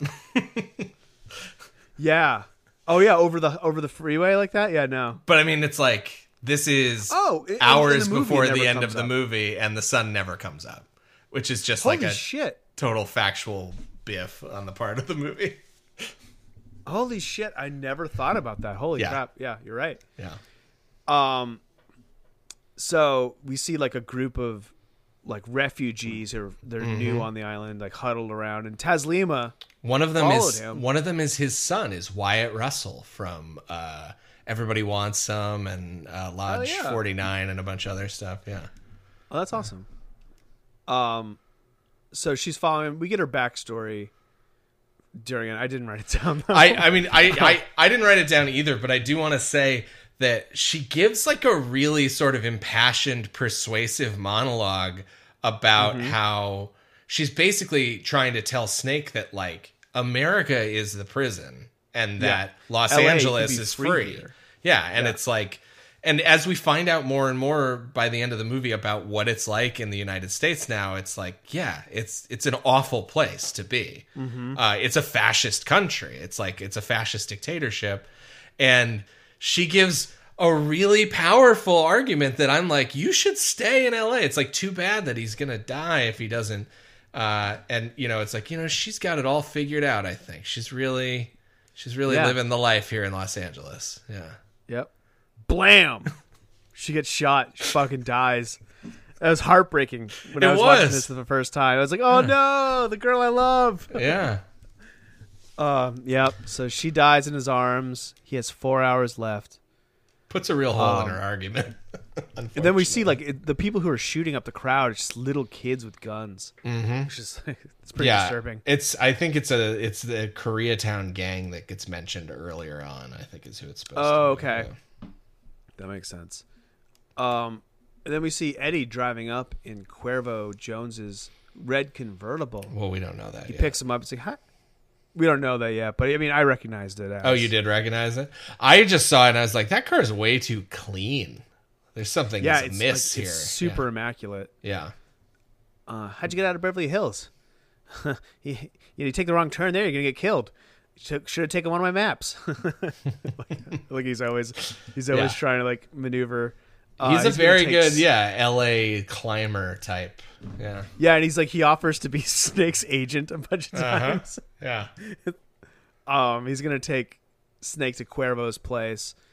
Then he presses a button and the panel on like where the glove box would be flips open. These two darts hit Snake in the chest. Yeah. And then that's he's like, it's Cuervo's car. And Snake passes out. We wake up and he's tied into a treadmill in the gym. And then there's like the scientist guy. I lost a little bit of the plot here. But the scientist guy I recognize as the guy from Seven who has to fuck somebody with a bladed dildo. Yeah, which is why he can never be anybody else ever again. He can never be anybody else. That is like one of the most traumatic scenes of all time. Yeah, his name's Leland Orser. And the second you see him, all I can think of is him hyperventilating with like a blanket over his shoulders, recounting the story of murdering someone against his will. Yeah, it's so awful. That movie is so fucked up. I love it. Yeah, me too. Apparently I saw. No, go ahead. You go. Oh, I was gonna say this is completely unrelated, except I watched Spiral on Shudder. I meant to ask you how that was. It's pretty good. It's cool, but in it is friend of the show, not really, Lachlan Monroe from Freddy vs. Jason. Scary movie. Sure. Okay. Yeah, it's nice to see him pop up, his big ass face. Yeah, because we talked about he's done like a bunch of TV acting, right? Yeah. He's in like Riverdale. Mm-hmm. Anyway, so they lay out a plan. Their plan for the black box. It's an EMP. It's revealed. It'll shut down all electronics, and they have a device that can direct it, so you can shut down an alarm clock, or you can shut down the entire country of Spain, or if you wanted to, you could plug in the world code, which is 666, and shut down the entire world. Mm-hmm. The president, meanwhile, is ready to give up on Snake, and he's like, well, he's gone. His vitals haven't been showing for hours, so let's just flatten LA with an airstrike. But Malloy wants to hold out. And then Cuervo broadcasts a message on TV. Yeah. Malloy points out. I was just going to say, they get in a brief fight, the president and Malloy very wisely points out that the second they see planes coming in for an airstrike, they'll just detonate the device and do the EMP. Yeah. The president finally comes to the realization that he really is at the mercy of whoever has the device. Mm-hmm. The president sees Snake on the treadmill in the background of the shot. And I was a little confused by this because it doesn't really come up again, but the president's on the phone with his wife, and it cuts out suddenly. And then on TV, Cuervo implies that he has his wife now, like they kidnapped her, right? He doesn't. No. I read this as being equally confusing, but in a different way, which is what I thought was that for no reason whatsoever, Cuervo just knew he was trying to talk to his wife on the phone. Oh, and then he couldn't because they detonated the EMP. Because his wife's in Lynchburg, and they target Lynchburg with the EMP, and that's why the phone goes out. Oh, I may have missed that. I apologize. I may have missed that little detail. There's a lot of stuff that happens hot and heavy, and I'm like trying to keep notes and also not like pause every 2 seconds. Hey man, so I think I missed that little bit. Nobody's judging. You do a great job. President's like, I'm at the mercy of a madman. He also has no sideburns. Have you noticed that? The president? Yeah, Cliff Robertson. Just he looks like I know you're not a Simpsons guy, but like Don Mattingly on the old Simpsons softball episode where Mr. Burns keeps telling him to shave I'm a his Simpsons sideburns. guy. What are you talking about? Didn't you say the other day that you didn't know Simpsons references? No, I It's love like a couple weeks Simpsons ago? references. I love Okay. Simpsons. I must have been talking to somebody else. I'm sorry. I'm sorry that I would ever say something like that. Oh my god, it's like my favorite show of all time. Well, so you know what I'm talking about then. Yeah. Shave those sideburns, Mattingly. Yeah. Have you ever accidentally, like, you look like Butthead or something? I've accidentally cut off my sideburns before. I used to have big ass sideburns, which is gross. But Yeah, I remember that. I'm glad those are gone now. I mean, they're still there. They're just part of a beard, which is they're just good. beard. Yeah. They bring Snake to the Coliseum, and that goon who stole his dusters there. They walk by a cage fight, and then they walk by a basketball court, and there's a guy there shooting, and he misses. The buzzer goes off, and they blow him away with machine guns. Then another dude in the cage fight gets his head chopped off. Cuervo gets on the PA and says, "I give you the death of Snake Plissken." Snake enters the cage. He's starting to cough, and he's getting sicker. Mm-hmm. He's like, "You may have survived Cleveland. You may have escaped from New York, but this is L.A., Vato. And you're about to find out that this city can kill anybody." So, basically what Snake has to do, my wife and I laughed very hard about this scene. Uh-huh. There's two hoops on a basketball court. Full court basketball. Yes. Yeah, keep going. 10-second shot clock, and he has to make 10 points in how much time? Did you catch? Well, how much so time? it's the shot clock resets it is actually kind of complicated. If you follow basketball, it will sort of make sense. But it's like every time he makes a shot, the shot clock resets to 10 seconds.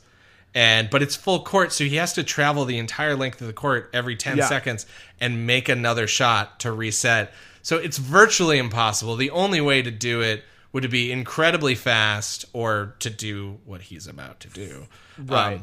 Also, I wanted to call out that this is another one of those scenes that's like, this is a direct lift from the first movie. It's just instead of a wrestling match, it's a basketball game.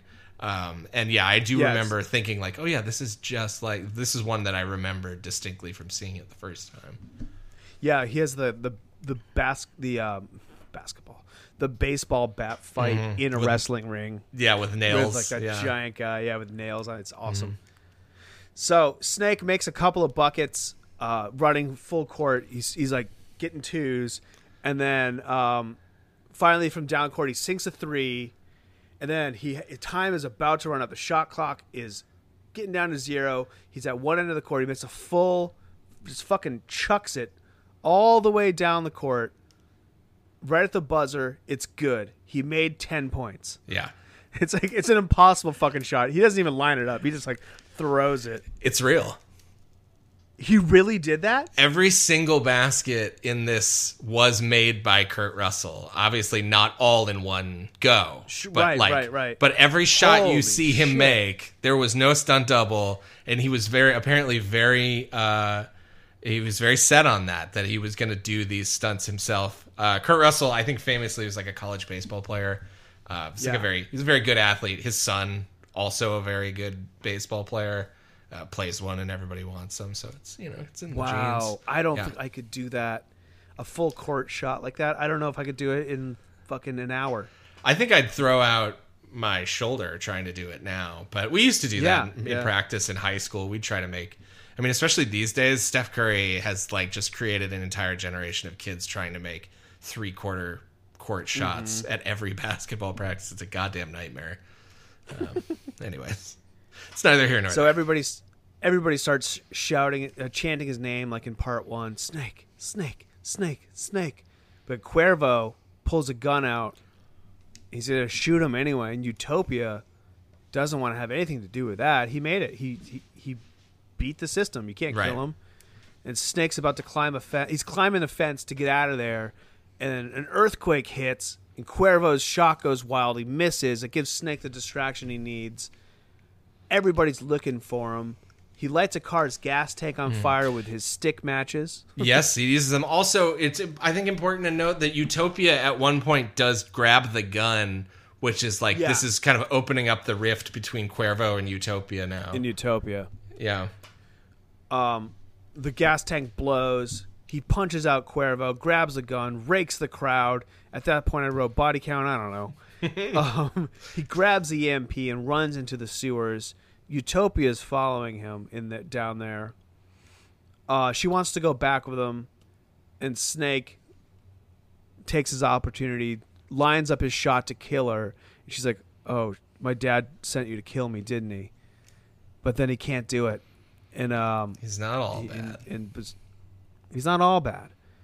And then Buscemi sneaks up behind him, pulls a gun on Snake, but Snake doesn't see him yet. It's behind him. Earthquake hits. Buscemi shoots. It goes wild, hits Snake in the leg, and he falls into the sewer water. We cut to the president in the deportation center, who also, they felt the earthquake, and he's just like cowering under a table. Yeah.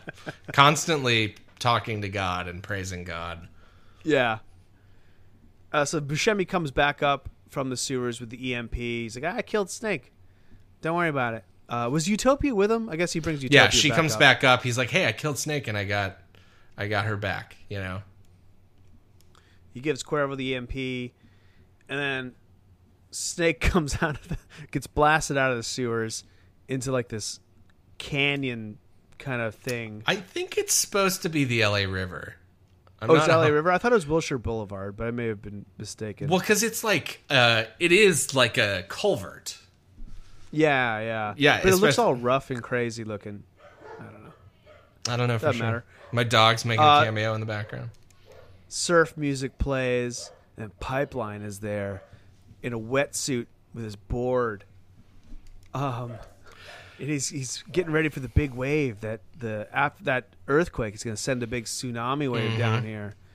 So he ties up Snake's leg and he tells Snake, he's like, "Oh, if you're looking for at this point, what is he looking for?"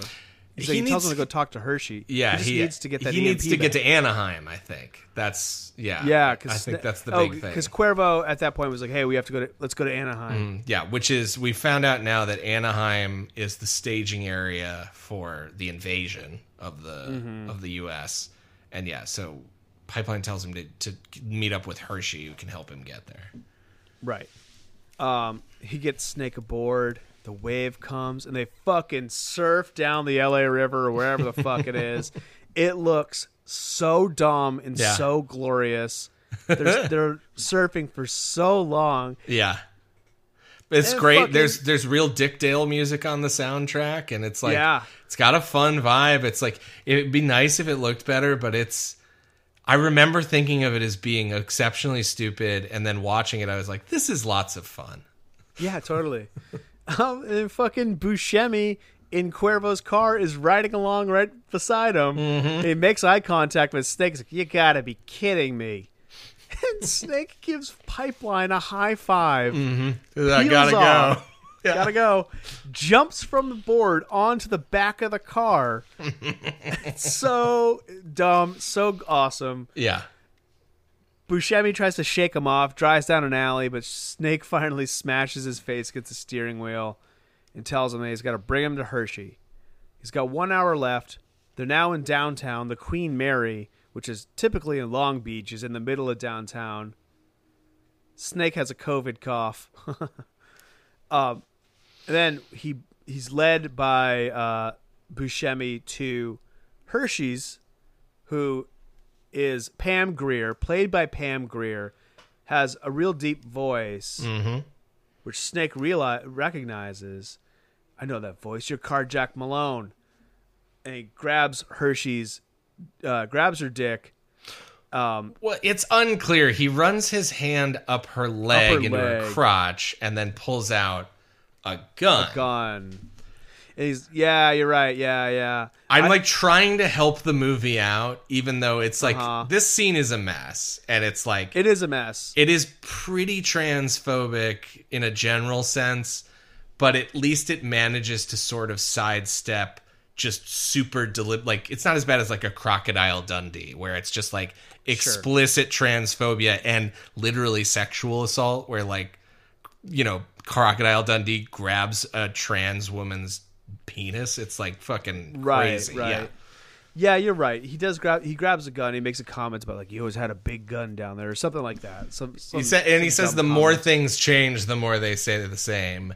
Where it's like, you know, and so yeah, it's all very. I would classify it as being generally disrespectful, but not outright hostile or you know. I will say Snake's not like grossed out by her. Sure, yeah, and they do have a history. Hershey, when she was named Carjack Malone, left Snake for dead, like double crossed him and left Snake for dead in Cleveland. Right. So they have a history, and it's not good history. Yeah. And then Snake is he needs to get to Anaheim. He needs her help to do it, and promises her, it's like, well, they're gonna give me $100 million when I get back. It's like $100 million greenbacks. I got $10 million over there. He's like, no, bluebacks, which I thought was a fun little like good money, not shitty money. Yeah, yeah. Oh yeah, and there's. Okay, so I sort of missed this, but I caught up and wrote it in. Correct me if I'm wrong. Eddie, Maps of the Stars Eddie, has his fucking portable audio version of his Maps of the Stars audio thing, and he colors it in to make it look like the EMP. Yeah, so the actual Sword of Damocles disc has a little red dot on it. And that's what differentiates it, I guess, from it's a real stretch, but that's what makes it look like the Sword of Damocles disc. So he takes some of Hershey's nail polish and puts a dot on one of his Maps to the Stars discs. So he's like, hey, in case we need to swap it later, I'm sure that who knows if that'll come in to play. That'll never come. Yeah. No. The other thing I wanted to call out before we moved on is that Hershey's gang, who is they're the Little Tokyo Gang, and they have a fun name, but I forget what it is. But all four of these guys are cast members from Big Trouble in Little China. Like Ali Wong. Ali Wong is in there, and then James Liu is another one who's I think super recognizable. But yeah, all of those guys are like recurring from Big Trouble. Which is a little tricky because they're Chinese in that movie, and I guess now Japanese, but whatever. It's good to see. Good to see their Leong, right? Al Leong. Al Leong. That's yes. it. I'm sorry. Yeah. I'm conflating it with Ali Wong, the comedian. That's her brother. My apologies. Yeah, she has a 7-year-old brother. So they need to get to. All right, this fucking. They need to get to Anaheim, where Cuervo is. But it's going to take 2.5 hours. 2.5 hours. We don't have that time. He says the way it's moving right now, which is such a great. That's just like, yep, talking about LA specific. Talking about LA traffic, and he's not wrong. Any busy time of day, you want to get from downtown to Anaheim, it's going to take a fucking couple hours. But they can use the burning winds of the Santa Anas and the fires. Yeah. To hang glide off the fucking Hollywood sign. It's awesome. Well, no, I think they show the Hollywood sign to show that the Santa Anas are burning in the hills. They are on, I don't know if we talked about this, but they are downtown on the Queen Mary. Yes, on the Queen Mary. So they go off the deck of the Queen Mary. Oh, I thought they were going off the top of the Hollywood sign. No, they just show it as like a sort of to set the scene that the Santa Ana fires are burning in the hills. Oh, okay. They should have done it off the Hollywood sign. That's way dumber and cooler. So Cuervo. Okay, wait, hold on. I actually do want to talk about something. Okay. When they hang glide off of wherever they are, they immediately like almost hit the ground again. Yeah. And then the next time we see them, they're like high up in the air. So you gotta ride those. That's the wind. Those winds. Yeah, the Santa Anas. It looks terrible. It looks really dumb. But it's fucking funny.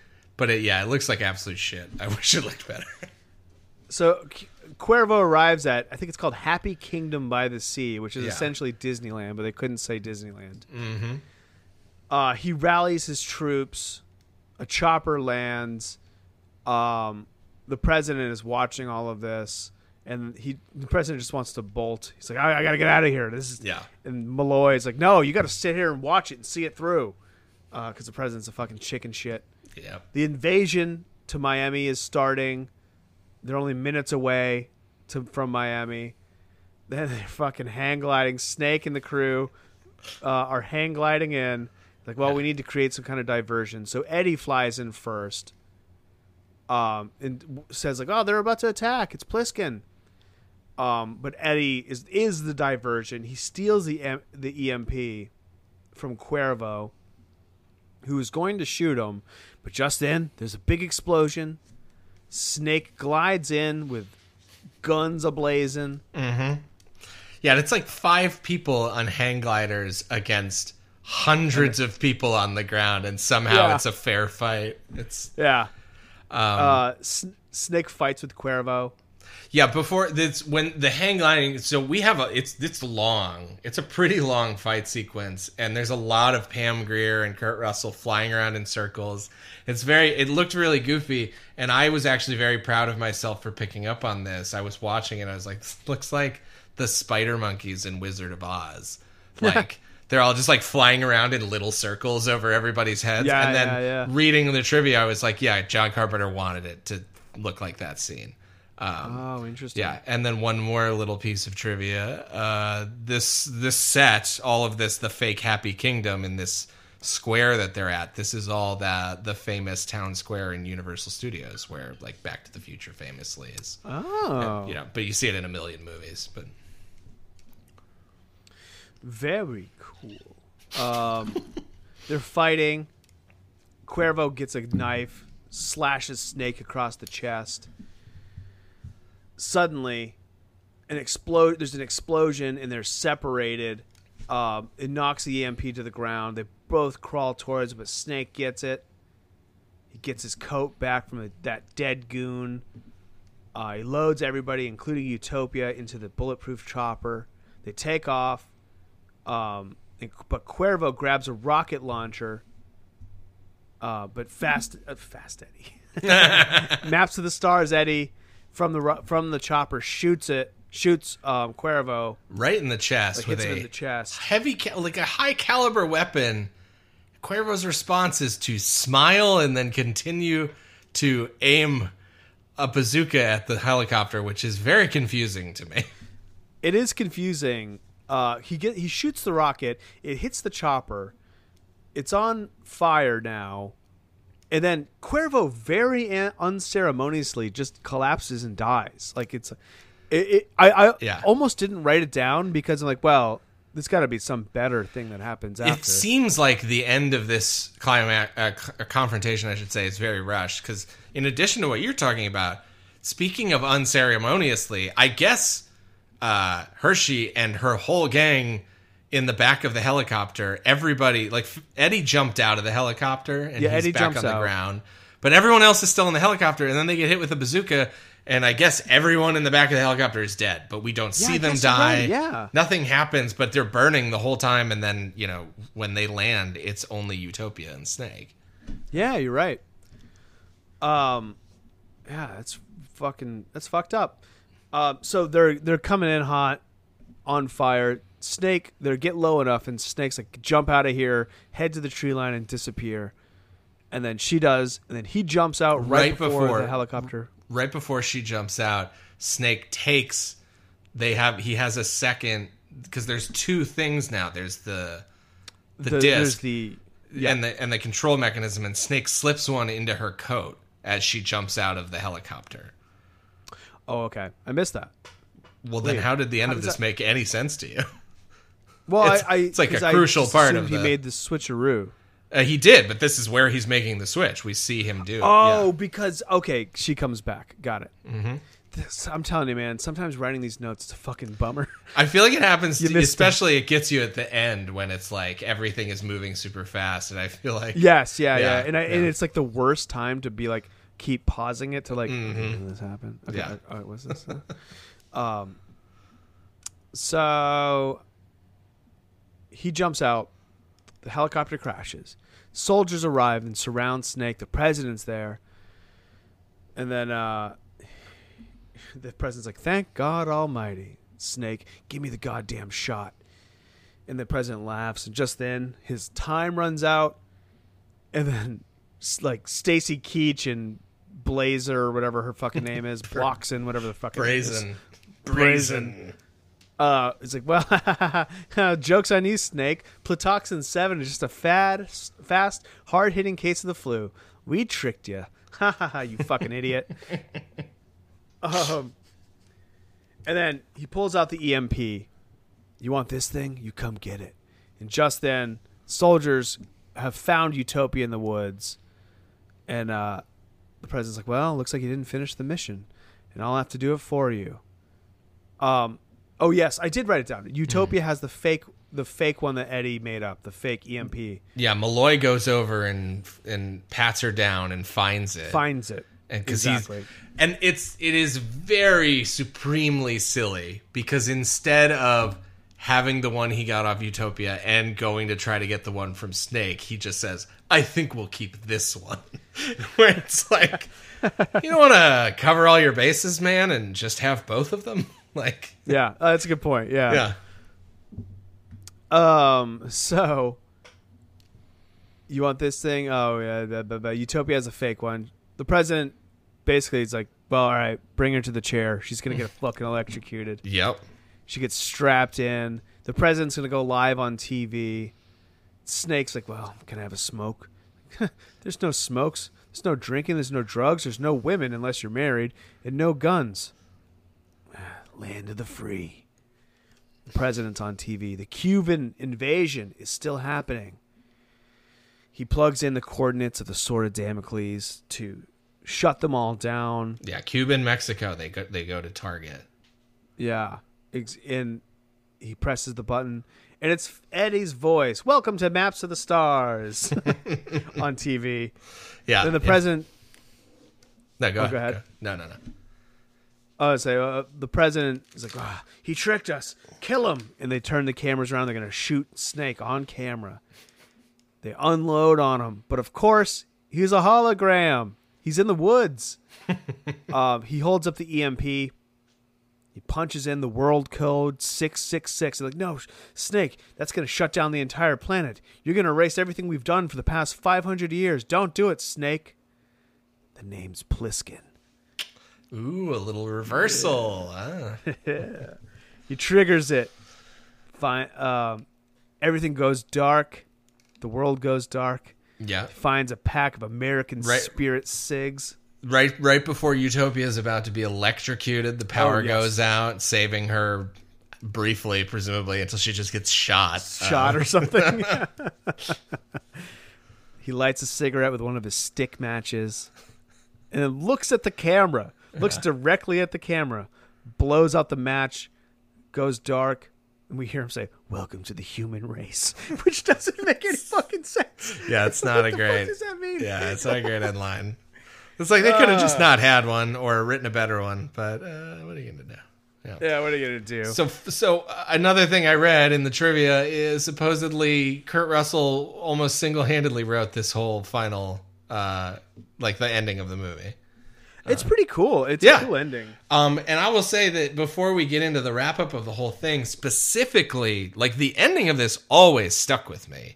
The EMP blast. Yeah. Like I've remembered that since 1996, and I've various times been very sort of cavalier in saying like, yeah, I don't know that would be so bad if we just reset everything.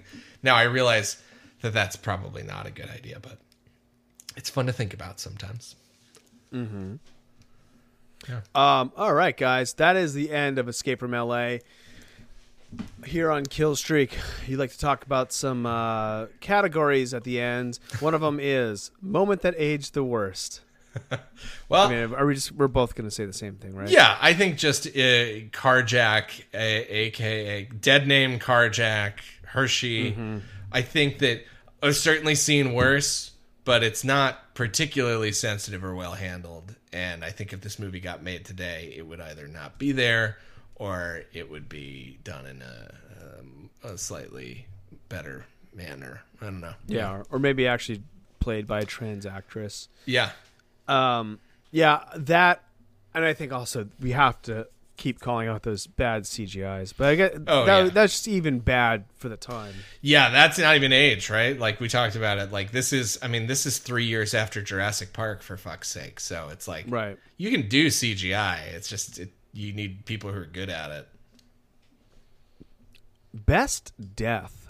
This is tough because Yeah. there's not a lot of great deaths in this movie as far as like horror movies would go. Yeah. My favorite is we talked about him up top. Revenge of the Nerds, Robert Carradine, the skinhead.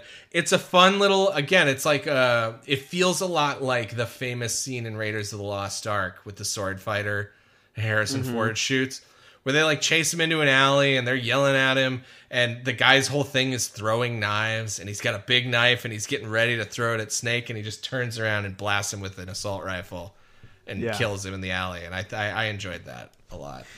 I think mine is similar, and it's the Bangkok Rules mowing down everybody before Sure. the can even hits the ground. Yeah, it's very Snake Plissken. Fucking awesome. Yeah. It's very Snake Plissken. So we like to rate the scariness of these movies on our patented John Carpenter scale. And what the Carpenter scale is, we believe that every horror movie falls somewhere in terms of scariness on the entire filmography of John Carpenter. For example, the scariest would be The Thing or Halloween, and the least scariest maybe the made-for-TV Elvis movie. Yeah, something I wanted to say- just very briefly, I wanted to point out too that Elvis movie that we referenced so much represented the first of 5 collaborations between John Carpenter and Kurt Russell, and this represents so far the last. So That's too bad. They should get them back together. I hope so. I would like to see one more good John Carpenter movie. Me too. Yeah. Me too. It's been 10 years since Yeah. he's made one. You want to talk about this, where this one might fall? Sure. I mean, this movie is not scary. No. It is post-apocalyptic, so it's like a little bit unpleasant at times. But even, again, like we talked about, Escape from New York, also post-apocalyptic, and it manages to be dark and gritty. And like that movie is certainly scarier than this one. So I don't know. This is fairly low. This is pretty low on the Carpenter scale. What do you think? Yeah, I think so. All right. What do you want to give it? I think we should give it an Escape from LA. All right. I'll go with you on this one. Okay. All right, but that's good to know. It's good to know that Escape from LA is on the we should arrange these, eventually arrange these in terms of scariness in our little spreadsheet. But Yeah. that's for another day. Yeah. And then finally for this segment, Marry, Fuck, Kill. Is this a movie that we want to watch over and over again? Is this one that is just fun to throw in for a nice little tumble in the sack? Or just want to write it out of existence, never watch it ever again? Yeah. You want to go first? Sure. I think that it's right on the border for me, but at the end of the day, I talked about this on one of our live commentaries for Dead Alive. Oh yeah, spoiler, that's coming out. Oh yeah, I gotta stop saying we'll spoiler. talk about it Yeah. at the end of this now you episode. guys know this Thursday's live commentary is Dead Alive, and it's gonna be a lot of fun with Josh Brace and Carol Faye. But we'll talk about that at the end. But on that commentary, I mentioned this idea that like I am out for a lot of escapist entertainment right now, and I think a lot of the time. And so like the first priority I have in film watching is like, was I entertained? Did this entertain me? I'm not trying to write a thesis on anything at the moment. I love it when I can learn something from a movie, but that's not what I really go into it looking for. I want to be entertained. And I would be a bald-faced liar if I said this movie did not entertain me. So while I think it is close, I'm going to give this a Mary. I think that this was significantly better than I remembered it. I had a lot of fun watching it.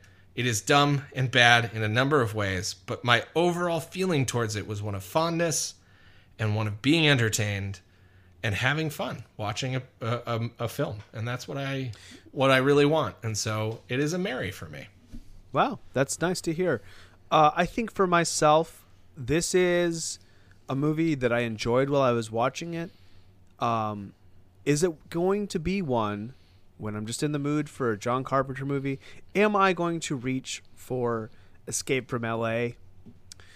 That's a great question. I don't think so. I think this movie, out of maybe any other movie we've talked about, exemplifies for me the concept of a fuck for a movie. It is fun. Fair. It is a bit mindless, but it's not going to be one I'm going to watch every year. But am I going to watch Escape from LA again? You're goddamn right I'm going to. And I'm going to feel a little bit gross and dirty after. Okay. Fair enough. All right. I respect that. All right. Well, that concludes our discussion of Escape from LA. It does not, however, conclude our discussion of the great city of Los Angeles. We will take a very brief break. We'll be right back with our end segment. All right, everybody, we are back, and we are ready for our final segment. It is a new one. It's a little bit less structured than some we've done in the past, but we're trying out new things in John Carpentober. And one of the things we wanted to talk about was the city of Los Angeles. One could say it's almost a character in Escape from LA. Yeah. And we've talked about New York in the past. We've talked about great horror in New York. There's not a lot of great LA horror. And also, we figured, why not take the opportunity in an episode where we're discussing a non-horror movie to talk non-horror LA movies. And so we cooked a little something up here we are calling Film School. So it's a little bit different. We're not doing a best of list. There's no ranking. It's not a Mount Rushmore. What essentially we're going to do is Eric and I are going to present to you guys a curriculum of films that the two of us think represent, I would say, a more accurate representation of Los Angeles as two people who lived most of their adult lives in LA. Yeah. Eric, would you agree that the Hollywood, even though it is where LA is located, often does not really get the city right? Yeah, I'll agree with that. I think because I primarily have lived on the east side of Los Angeles, the northeast side of Los Angeles, which is very, very different than what you would consider to be like, something you would see on TV, like anything that takes place in Hollywood or Entourage or shit like that, Yeah, Beverly Hills, that kind of stuff. It is a way more Latinx community and rapidly gentrifying in a way that I'm not very comfortable with, but also I see my place in a way because I've lived here. But I've also lived on this side of town for, 15 years at this point. I do want to briefly call out, there's a couple of shows that I think, TV shows, not movies, they didn't make the list, that do showcase this side of town. In one from the more like affluent Caucasian side, I would say is You're the Worst. I think at least watching it, I'm like, oh yeah, I know every single location that they film at, every bar, every restaurant. I'm like, oh, I know where that is. And that is a very satisfying thing. And they show a side of LA that you don't typically see on TV. But then for the Latinx side, the show Vida, I think, is excellent. Still haven't finished the last season, but it all takes place in Boyle Heights, which is very close to where I live, and is very, very much about the issue of gentrification. And Boyle Heights.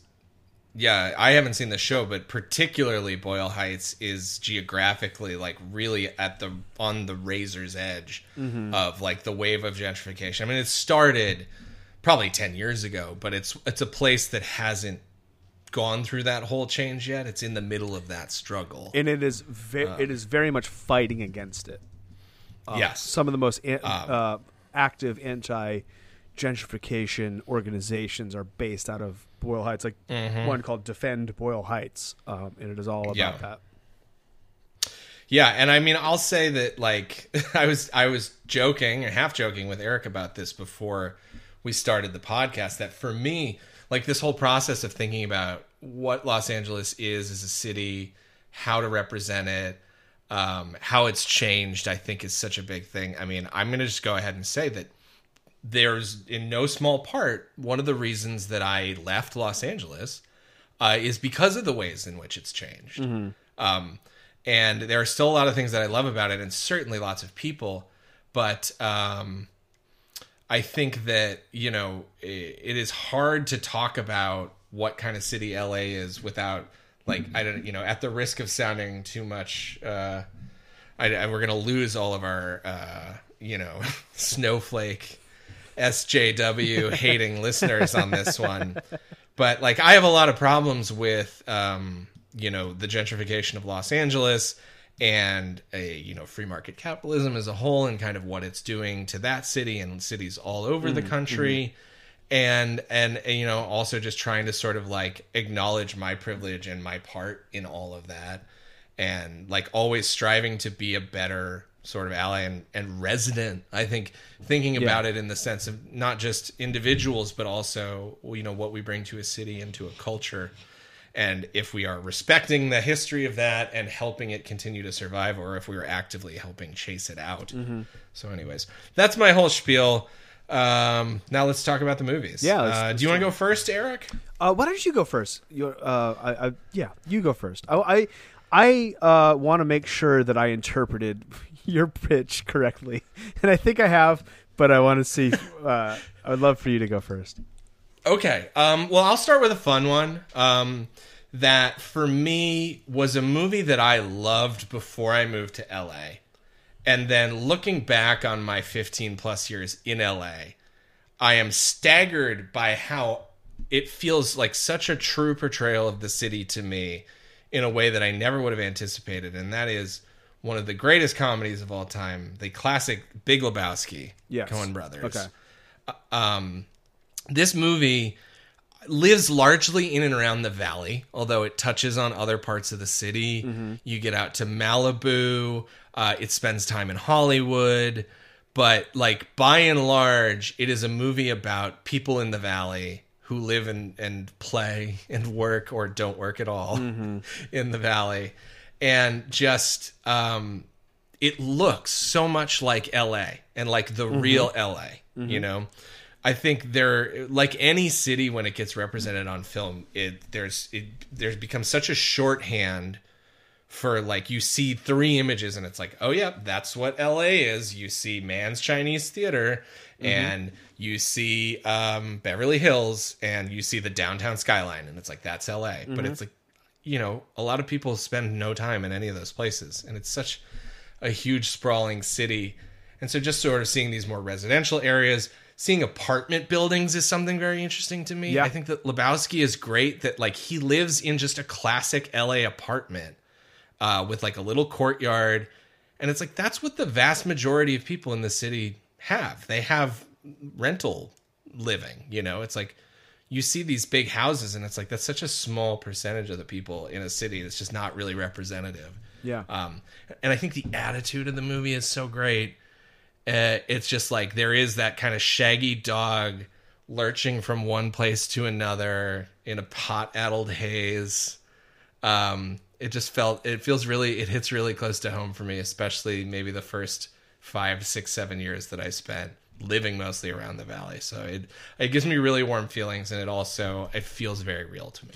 I'm going to follow your pick for the valley with one that I kind of chose for the same reasons. And the way I thought about this is movies that really made me feel a sense of place in Los Angeles. And so my pick for the valley is Drive, which I know takes place. Some of it takes place downtown, like in that Denny's downtown. Their apartment, I think, is supposed to be like maybe like MacArthur Park or something like that.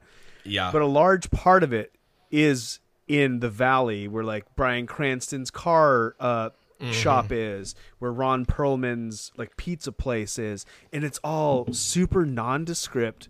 What's the strip malls? Like seeing a strip mall in a movie, similar to apartment buildings, and it's so specific to the valley. Like there's go ahead. Keep going. I did like casting for not casting, locations for a show, and we were shooting in the valley. So I spent so much time just soaking in Van Nuys in Sherman Right. Oaks and Burbank, and it's fucking weird. The Valley is a strange place, and I think Drive kind of, although it's not specifically about that, enough of it seeps into the DNA of that movie to make it feel like it's a Valley movie. Yeah. Exactly along the lines of what you're saying. There are 900 different corner strip malls where it's just one corner of an intersection, one quarter of an intersection, and they all seem to have a donut shop and a check cashing place and probably a shitty liquor store. And then a lot of them also will have a water store where you're just like, how are there this many people buying water? I know. I don't totally get it. But it's so emblematic. And then, like a lot of people like to talk about the legacy of Jonathan Gold, who's a famous Pulitzer Prize winning food writer who passed away a few years ago. And is one of the greatest food critics who ever worked. And he kind of popularized reviewing the kinds of restaurants you find in places like this, these little strip mall restaurants, because again, the different mashup of cultures in Los Angeles leads to one of the great food cities of the world. Oh, And yeah. that's a pet theme for me, certainly. And yeah, I think Drive's a great choice. I also just want to call out that scene in the LA River is so iconic to me when he takes I forget the actor, the woman, and her son out on a drive and to this one little stretch of LA River where at that point in time, there's more of it now as they try to revitalize the riverbed, but where there's actually trees and grass and there's fish and stuff like that, which is right by where I lived for the last 5 years that I was in LA, like right between Atwater Village and Glendale. So I think that's a great pick. My next one, arguably the greatest Los Angeles movie ever made, Paul Haggis's Crash. I'm just kidding. I was holding my tongue, but could you see my eyes widen? I was Jesus Christ. really just kidding. That movie sucks. No, my next one I fear could be just a direct steal from your list. So if it is, I hope it is not. I doubt and it. if it is, then you, I think, should take equal time talking about it. So I'm going to cheat a little bit. It's actually two movies. The Decline of Western Civilization Part 1 and Decline of Western Civilization Part 2. Two of the Sure. greatest music documentaries ever made. I toyed with it. Did you? Okay, yeah. So for anybody who hasn't seen these, you're a fucking fool, and Yeah, you should watch watch them.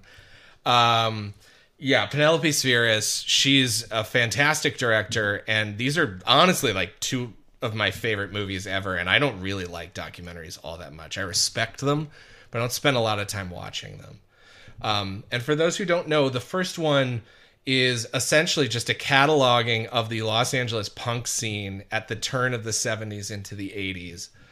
Spends time with a handful of different bands, probably most famously X, who are a great band. And also my favorite piece of X trivia is that the lead singer, John Doe, also was an actor and went on to appear in Roadhouse. Oh, yeah. Yeah. But also covers The Germs, a big band. Black Flag is in it, I think, and a handful of other good ones.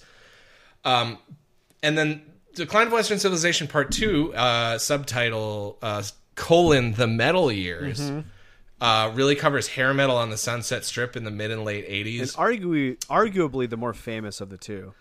Yes, I think so. And then I've never seen the third one because it sounds depressing to me because it's about homeless gutter punk teenagers. Yeah, So, I never saw the third one either. but I probably should.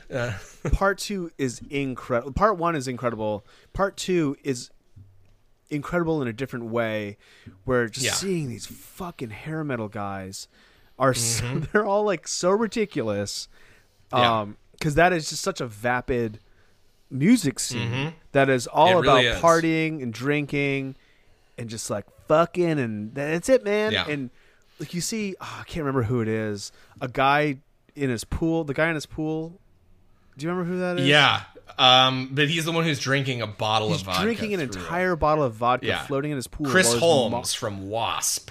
Yeah. While his mom watches. It's so funny and disturbing. Ozzy Osbourne is like super fucked up making breakfast for himself at one point. Yeah. Because he's got the DTs, because he like he's been sober for a little bit. So he's just like fucking shaking the whole time. But yeah, so I would argue that the first one is probably a better representation of LA. Especially just like this kind of like, I think that when people talk and think about punk, and it's like, I have a lot of appreciation for punk, but a lot of it's come later. And I know that you, Eric, and a lot of our contemporaries were more like kind of into punk at the age that you're supposed to be, right? When you're like a teenager. It kind of missed me, and I think that's partially just geographical. There's not a punk scene in Heartland, Wisconsin. Sure. But the first time I saw part 2 earlier, and then when I saw part 1, I was just like, oh wow, this is like really captures a moment in time and in place. And I think what is great about both of these movies, and also very sad, is the sort of thing that runs through a lot of the movies that we're going to talk about, which is this is gone now. Like what this used to be, the Los Angeles that this represents no longer exists. And you could certainly, like Eric is saying, like the metal years is pretty gross, and it doesn't represent like a great sort of time in history, but it's something that it's not that hard to get nostalgic about anyways. And now when you think about what the Sunset Strip is, which is just incredibly expensive apartments and boutique stores and hotels, and it's just, and that's so much of Los Angeles now, and it's really sad because like the culture just kind of gets stomped out and goes away. And these are two really great snapshots in time of very specific, very out there music culture in Los Angeles. I'll say too, if you're interested in books about punk, LA punk, there's one written by someone who I'm not a friend, an acquaintance of mine, and John Doe from X, called Under the Big Black Sun, written by Tom DeSavia and John Doe. It's all like an oral history of LA punk. It's great. It's really highly recommended if you're at all interested in that music scene. So my pick, my other pick, I'm gonna dovetail on yours, is Repo Man, another Los Angeles punk rock movie. That was something I was trying to like rack my brain of like, are there any other? I feel like I'm missing one on my list, but like Repo Man, for me, it all takes place kind of around where I live right now. In that like the more the industrial side of things, and it's a side of LA that is often in movies just because it's like where they'll shoot like a car chase or some shit, right? You know what I mean, or like a fight in a warehouse, but you never really spend a lot of character building time in there. And like where the Repo Men are based out of, in that like shitty, barren industrial wasteland that still exists today. And then like we're just hot concrete. It's all dusty and like beige. And where Emilio Estevez lives in just like a small house. It all really just feels like the east side of LA for me. It's a wild ass movie too. If you've never seen Repo Man, it is like, it's hard to describe. It's like part sci-fi, part comedy, part, I don't know, not thriller or anything, but it's a wild fucking movie. Yeah. Directed by Alex. It's one of a kind. It's one of a kind. Highly recommended. I love it. But yeah, it is, for me, when I think as a kid growing up, LA for me, more so than like what you'd see in Hollywood, like literally Hollywood, or like Beverly Hills. LA for me was like that area of LA where Repo Man takes place. And we're like Terminator 1, like that, like downtown area. Sure, downtown, yeah. That was like, for me, when I thought of LA before I moved here, that's like, oh, it's like, looks like that. Which it does, but it doesn't also. Right. And it's funny, you mentioned downtown LA, and like none of my movies are going to touch on downtown LA that much as a character, but one director who really features downtown really well is John Carpenter. And outside of Escape from LA, which is very exaggerated, but a movie like They Live takes place very specifically, largely in downtown Los Angeles. And even though it's changed drastically, maybe more so than any other part of the city in the last 20 years, it still feels like downtown LA. Very cool. Okay, my next one, I'll try to go a little bit faster because I know I'm just... maybe we'll do 4 each. How does that sound? That sounds good. Do you want to, unless you want to get your fifth, then you go much faster than I do, so maybe you can get an extra one in there. My next one on the list is a movie that I loved when I was in high school, and I will be the first person to cop to, like, it covers a part of Los Angeles that it took me maybe 10 years to finally start exploring, and that is F. Gary Gray and Ice Cube's Friday. Which is a movie that I think has a really cool origin, which is movies about what, in essence, what Ice Cube would call the hood. Used to be referred to as South Central Los Angeles. They're kind of phasing that out as a title. Neighborhood now. But neighborhoods like Compton, Watts, Inglewood, Crenshaw, predominantly black neighborhoods in Los Angeles. There was this feeling that any movie that kind of took place in those neighborhoods at that point in time it was too dark, it was too depressing, it was too violent.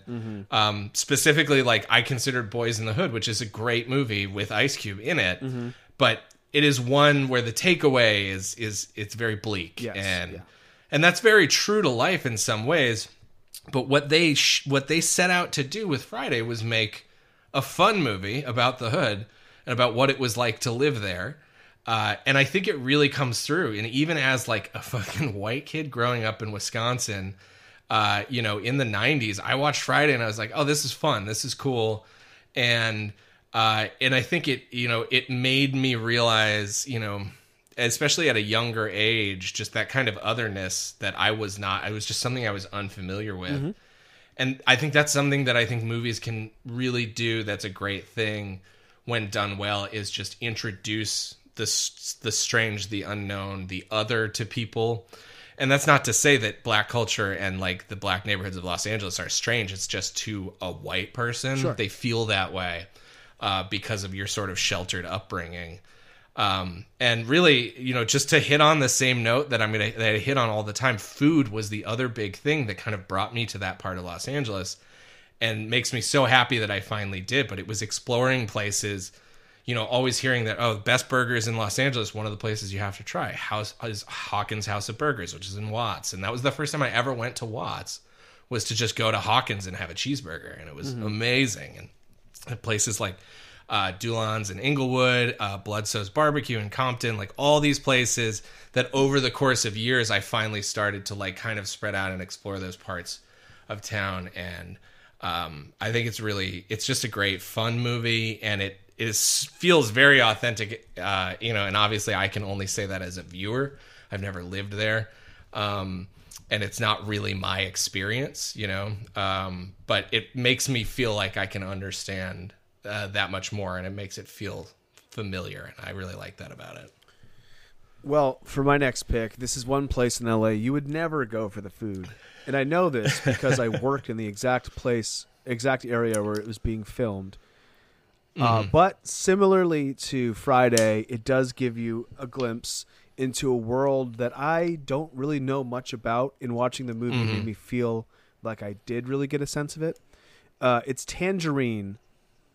Sure. Which is about sex workers up and down Santa Monica Boulevard, in between Highland and Gower, around that area. Which where they shot most of it is 2 blocks away from where I worked at the BuzzFeed offices. Yeah, I worked on Santa Monica right during, like, one of the characters walks by my old office at one point, and it was filmed in secret on an iPhone. Like, I think just guerrilla style for the most part. I might get that incorrect. Yeah. But watching the movie, I'm like, wow, this feels more documentary than it does like fiction film, which I know a lot of the people in it were in that position in real life. Yeah. And it captured the sense of that place so well, because it is essentially real. And the manic energy of the characters too is really like, it's a great movie. I really enjoyed it. It's a fun movie about dark things. I think it's like kind of what you hinted about a little bit with Friday. Like typically a movie about trans sex workers would probably have some like devastating ending. And this is more of like a celebration of the messiness and of that.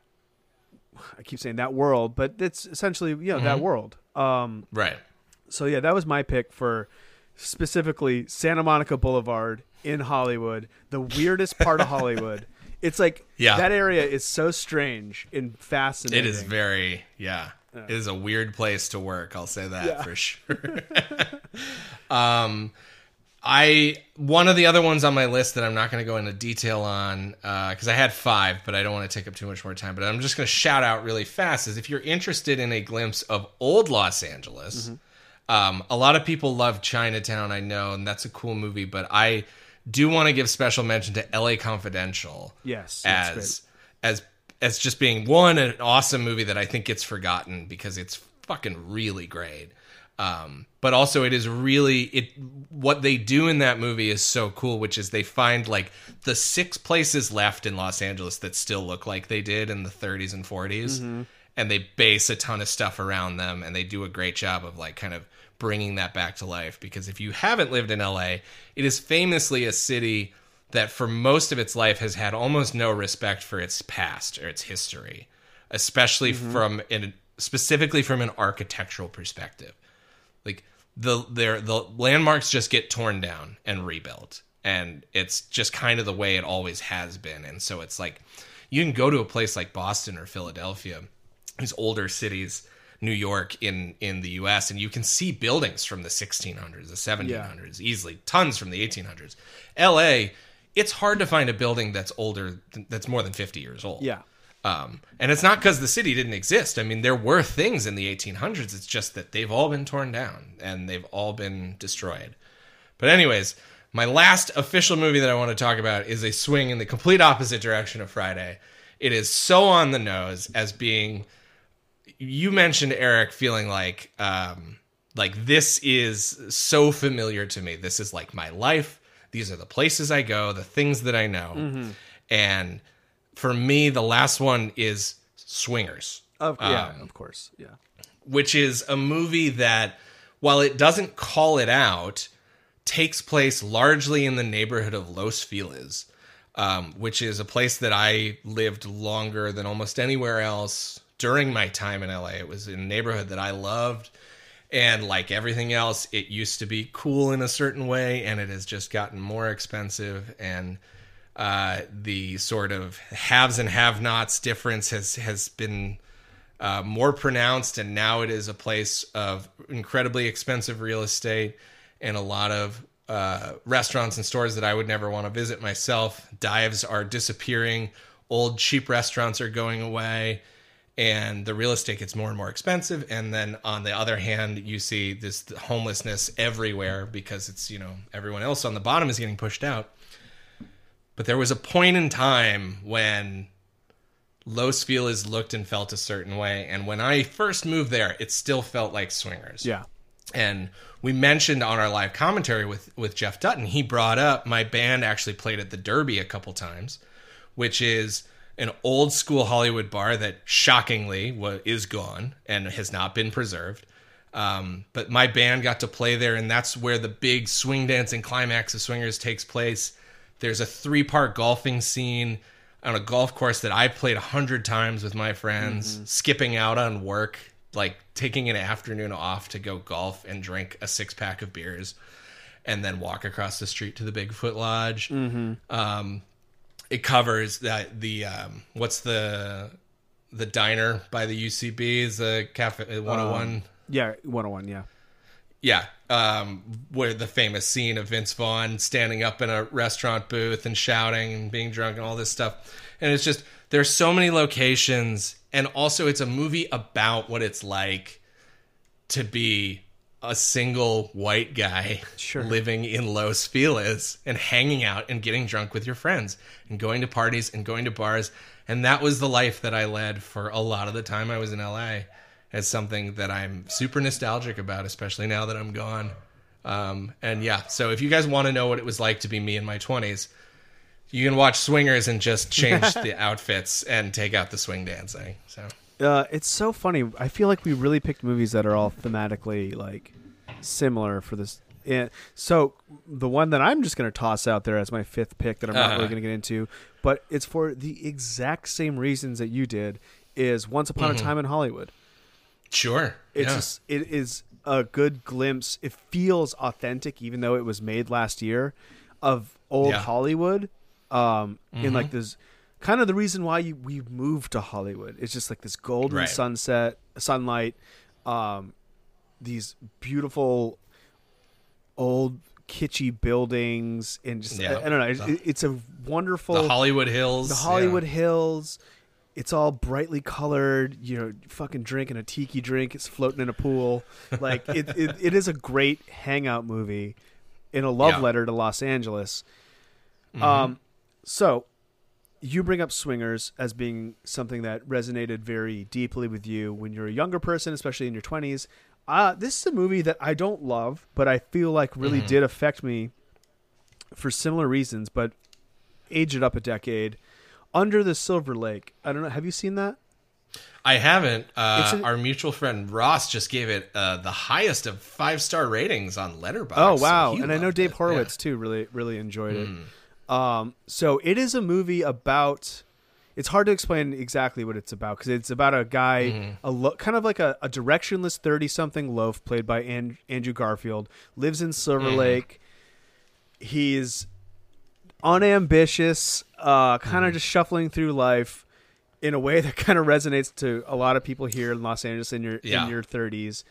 And for me, it affected me because it feels like the time in your life when you're not the young it person. You're not like, you can't even think like, well, maybe I can get into movies now. Like, no, you're 35 and your looks are starting to go out the window, and the people in the 21-year-olds don't give a fuck about you anymore. And he gets involved in this really strange mystery that involves like the kookiness of LA, like the modern day kookiness of LA, if that makes any sense. I'm not doing a great job because it's a hard movie to describe. It's surreal, it's strange. But he gets involved in this mystery. LA is a hard city to pin down. It is a hard city.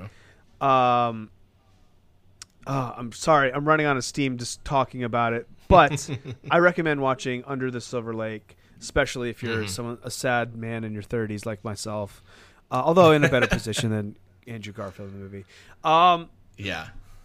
There's I also wanted to call out Mulholland Drive. I wanted to put it on the list. Didn't exactly. Sure. I think it's good for other reasons, not just the LA-ness of it. Yeah. Oh, okay, guys. I got to wrap this baby up. We're going long. Yeah. Well, as you can tell, I mean, that's a passionate exercise for both of us, and I could do a whole podcast just about this easily. Absolutely. Maybe we bit off even more than we could chew in an end segment, so maybe we'll have to revive this one day. But yeah, that is our vital curriculum of movies. If you want to learn what it's like to be in LA without actually coming, especially in pandemic times, check it out. It's like a little mini trip to LA. So quick announcements coming this Thursday. As I tipped off earlier in the podcast, we are doing a live commentary of Dead Alive. And who are our guests, Eric? It is Josh Briggs and Carol Faye, who are the hosts of the podcast Mummy, Mummy, and Deady, Deaddy. It's a parenting-themed horror movie podcast. They're great friends of ours. Yeah, I mean, Josh and I were on an improv team for years. We already recorded it. It was very fun. So, yeah, stay tuned for that. Yeah, I think you guys will enjoy it. And then next Monday, John Carpentober marches on with our third of 4 films. If you guys want to join in with us, we are going to be watching Village of the Damned. Yeah, first time watch for both of us. Yeah, neither of us has ever seen it, so who knows? It could be amazing.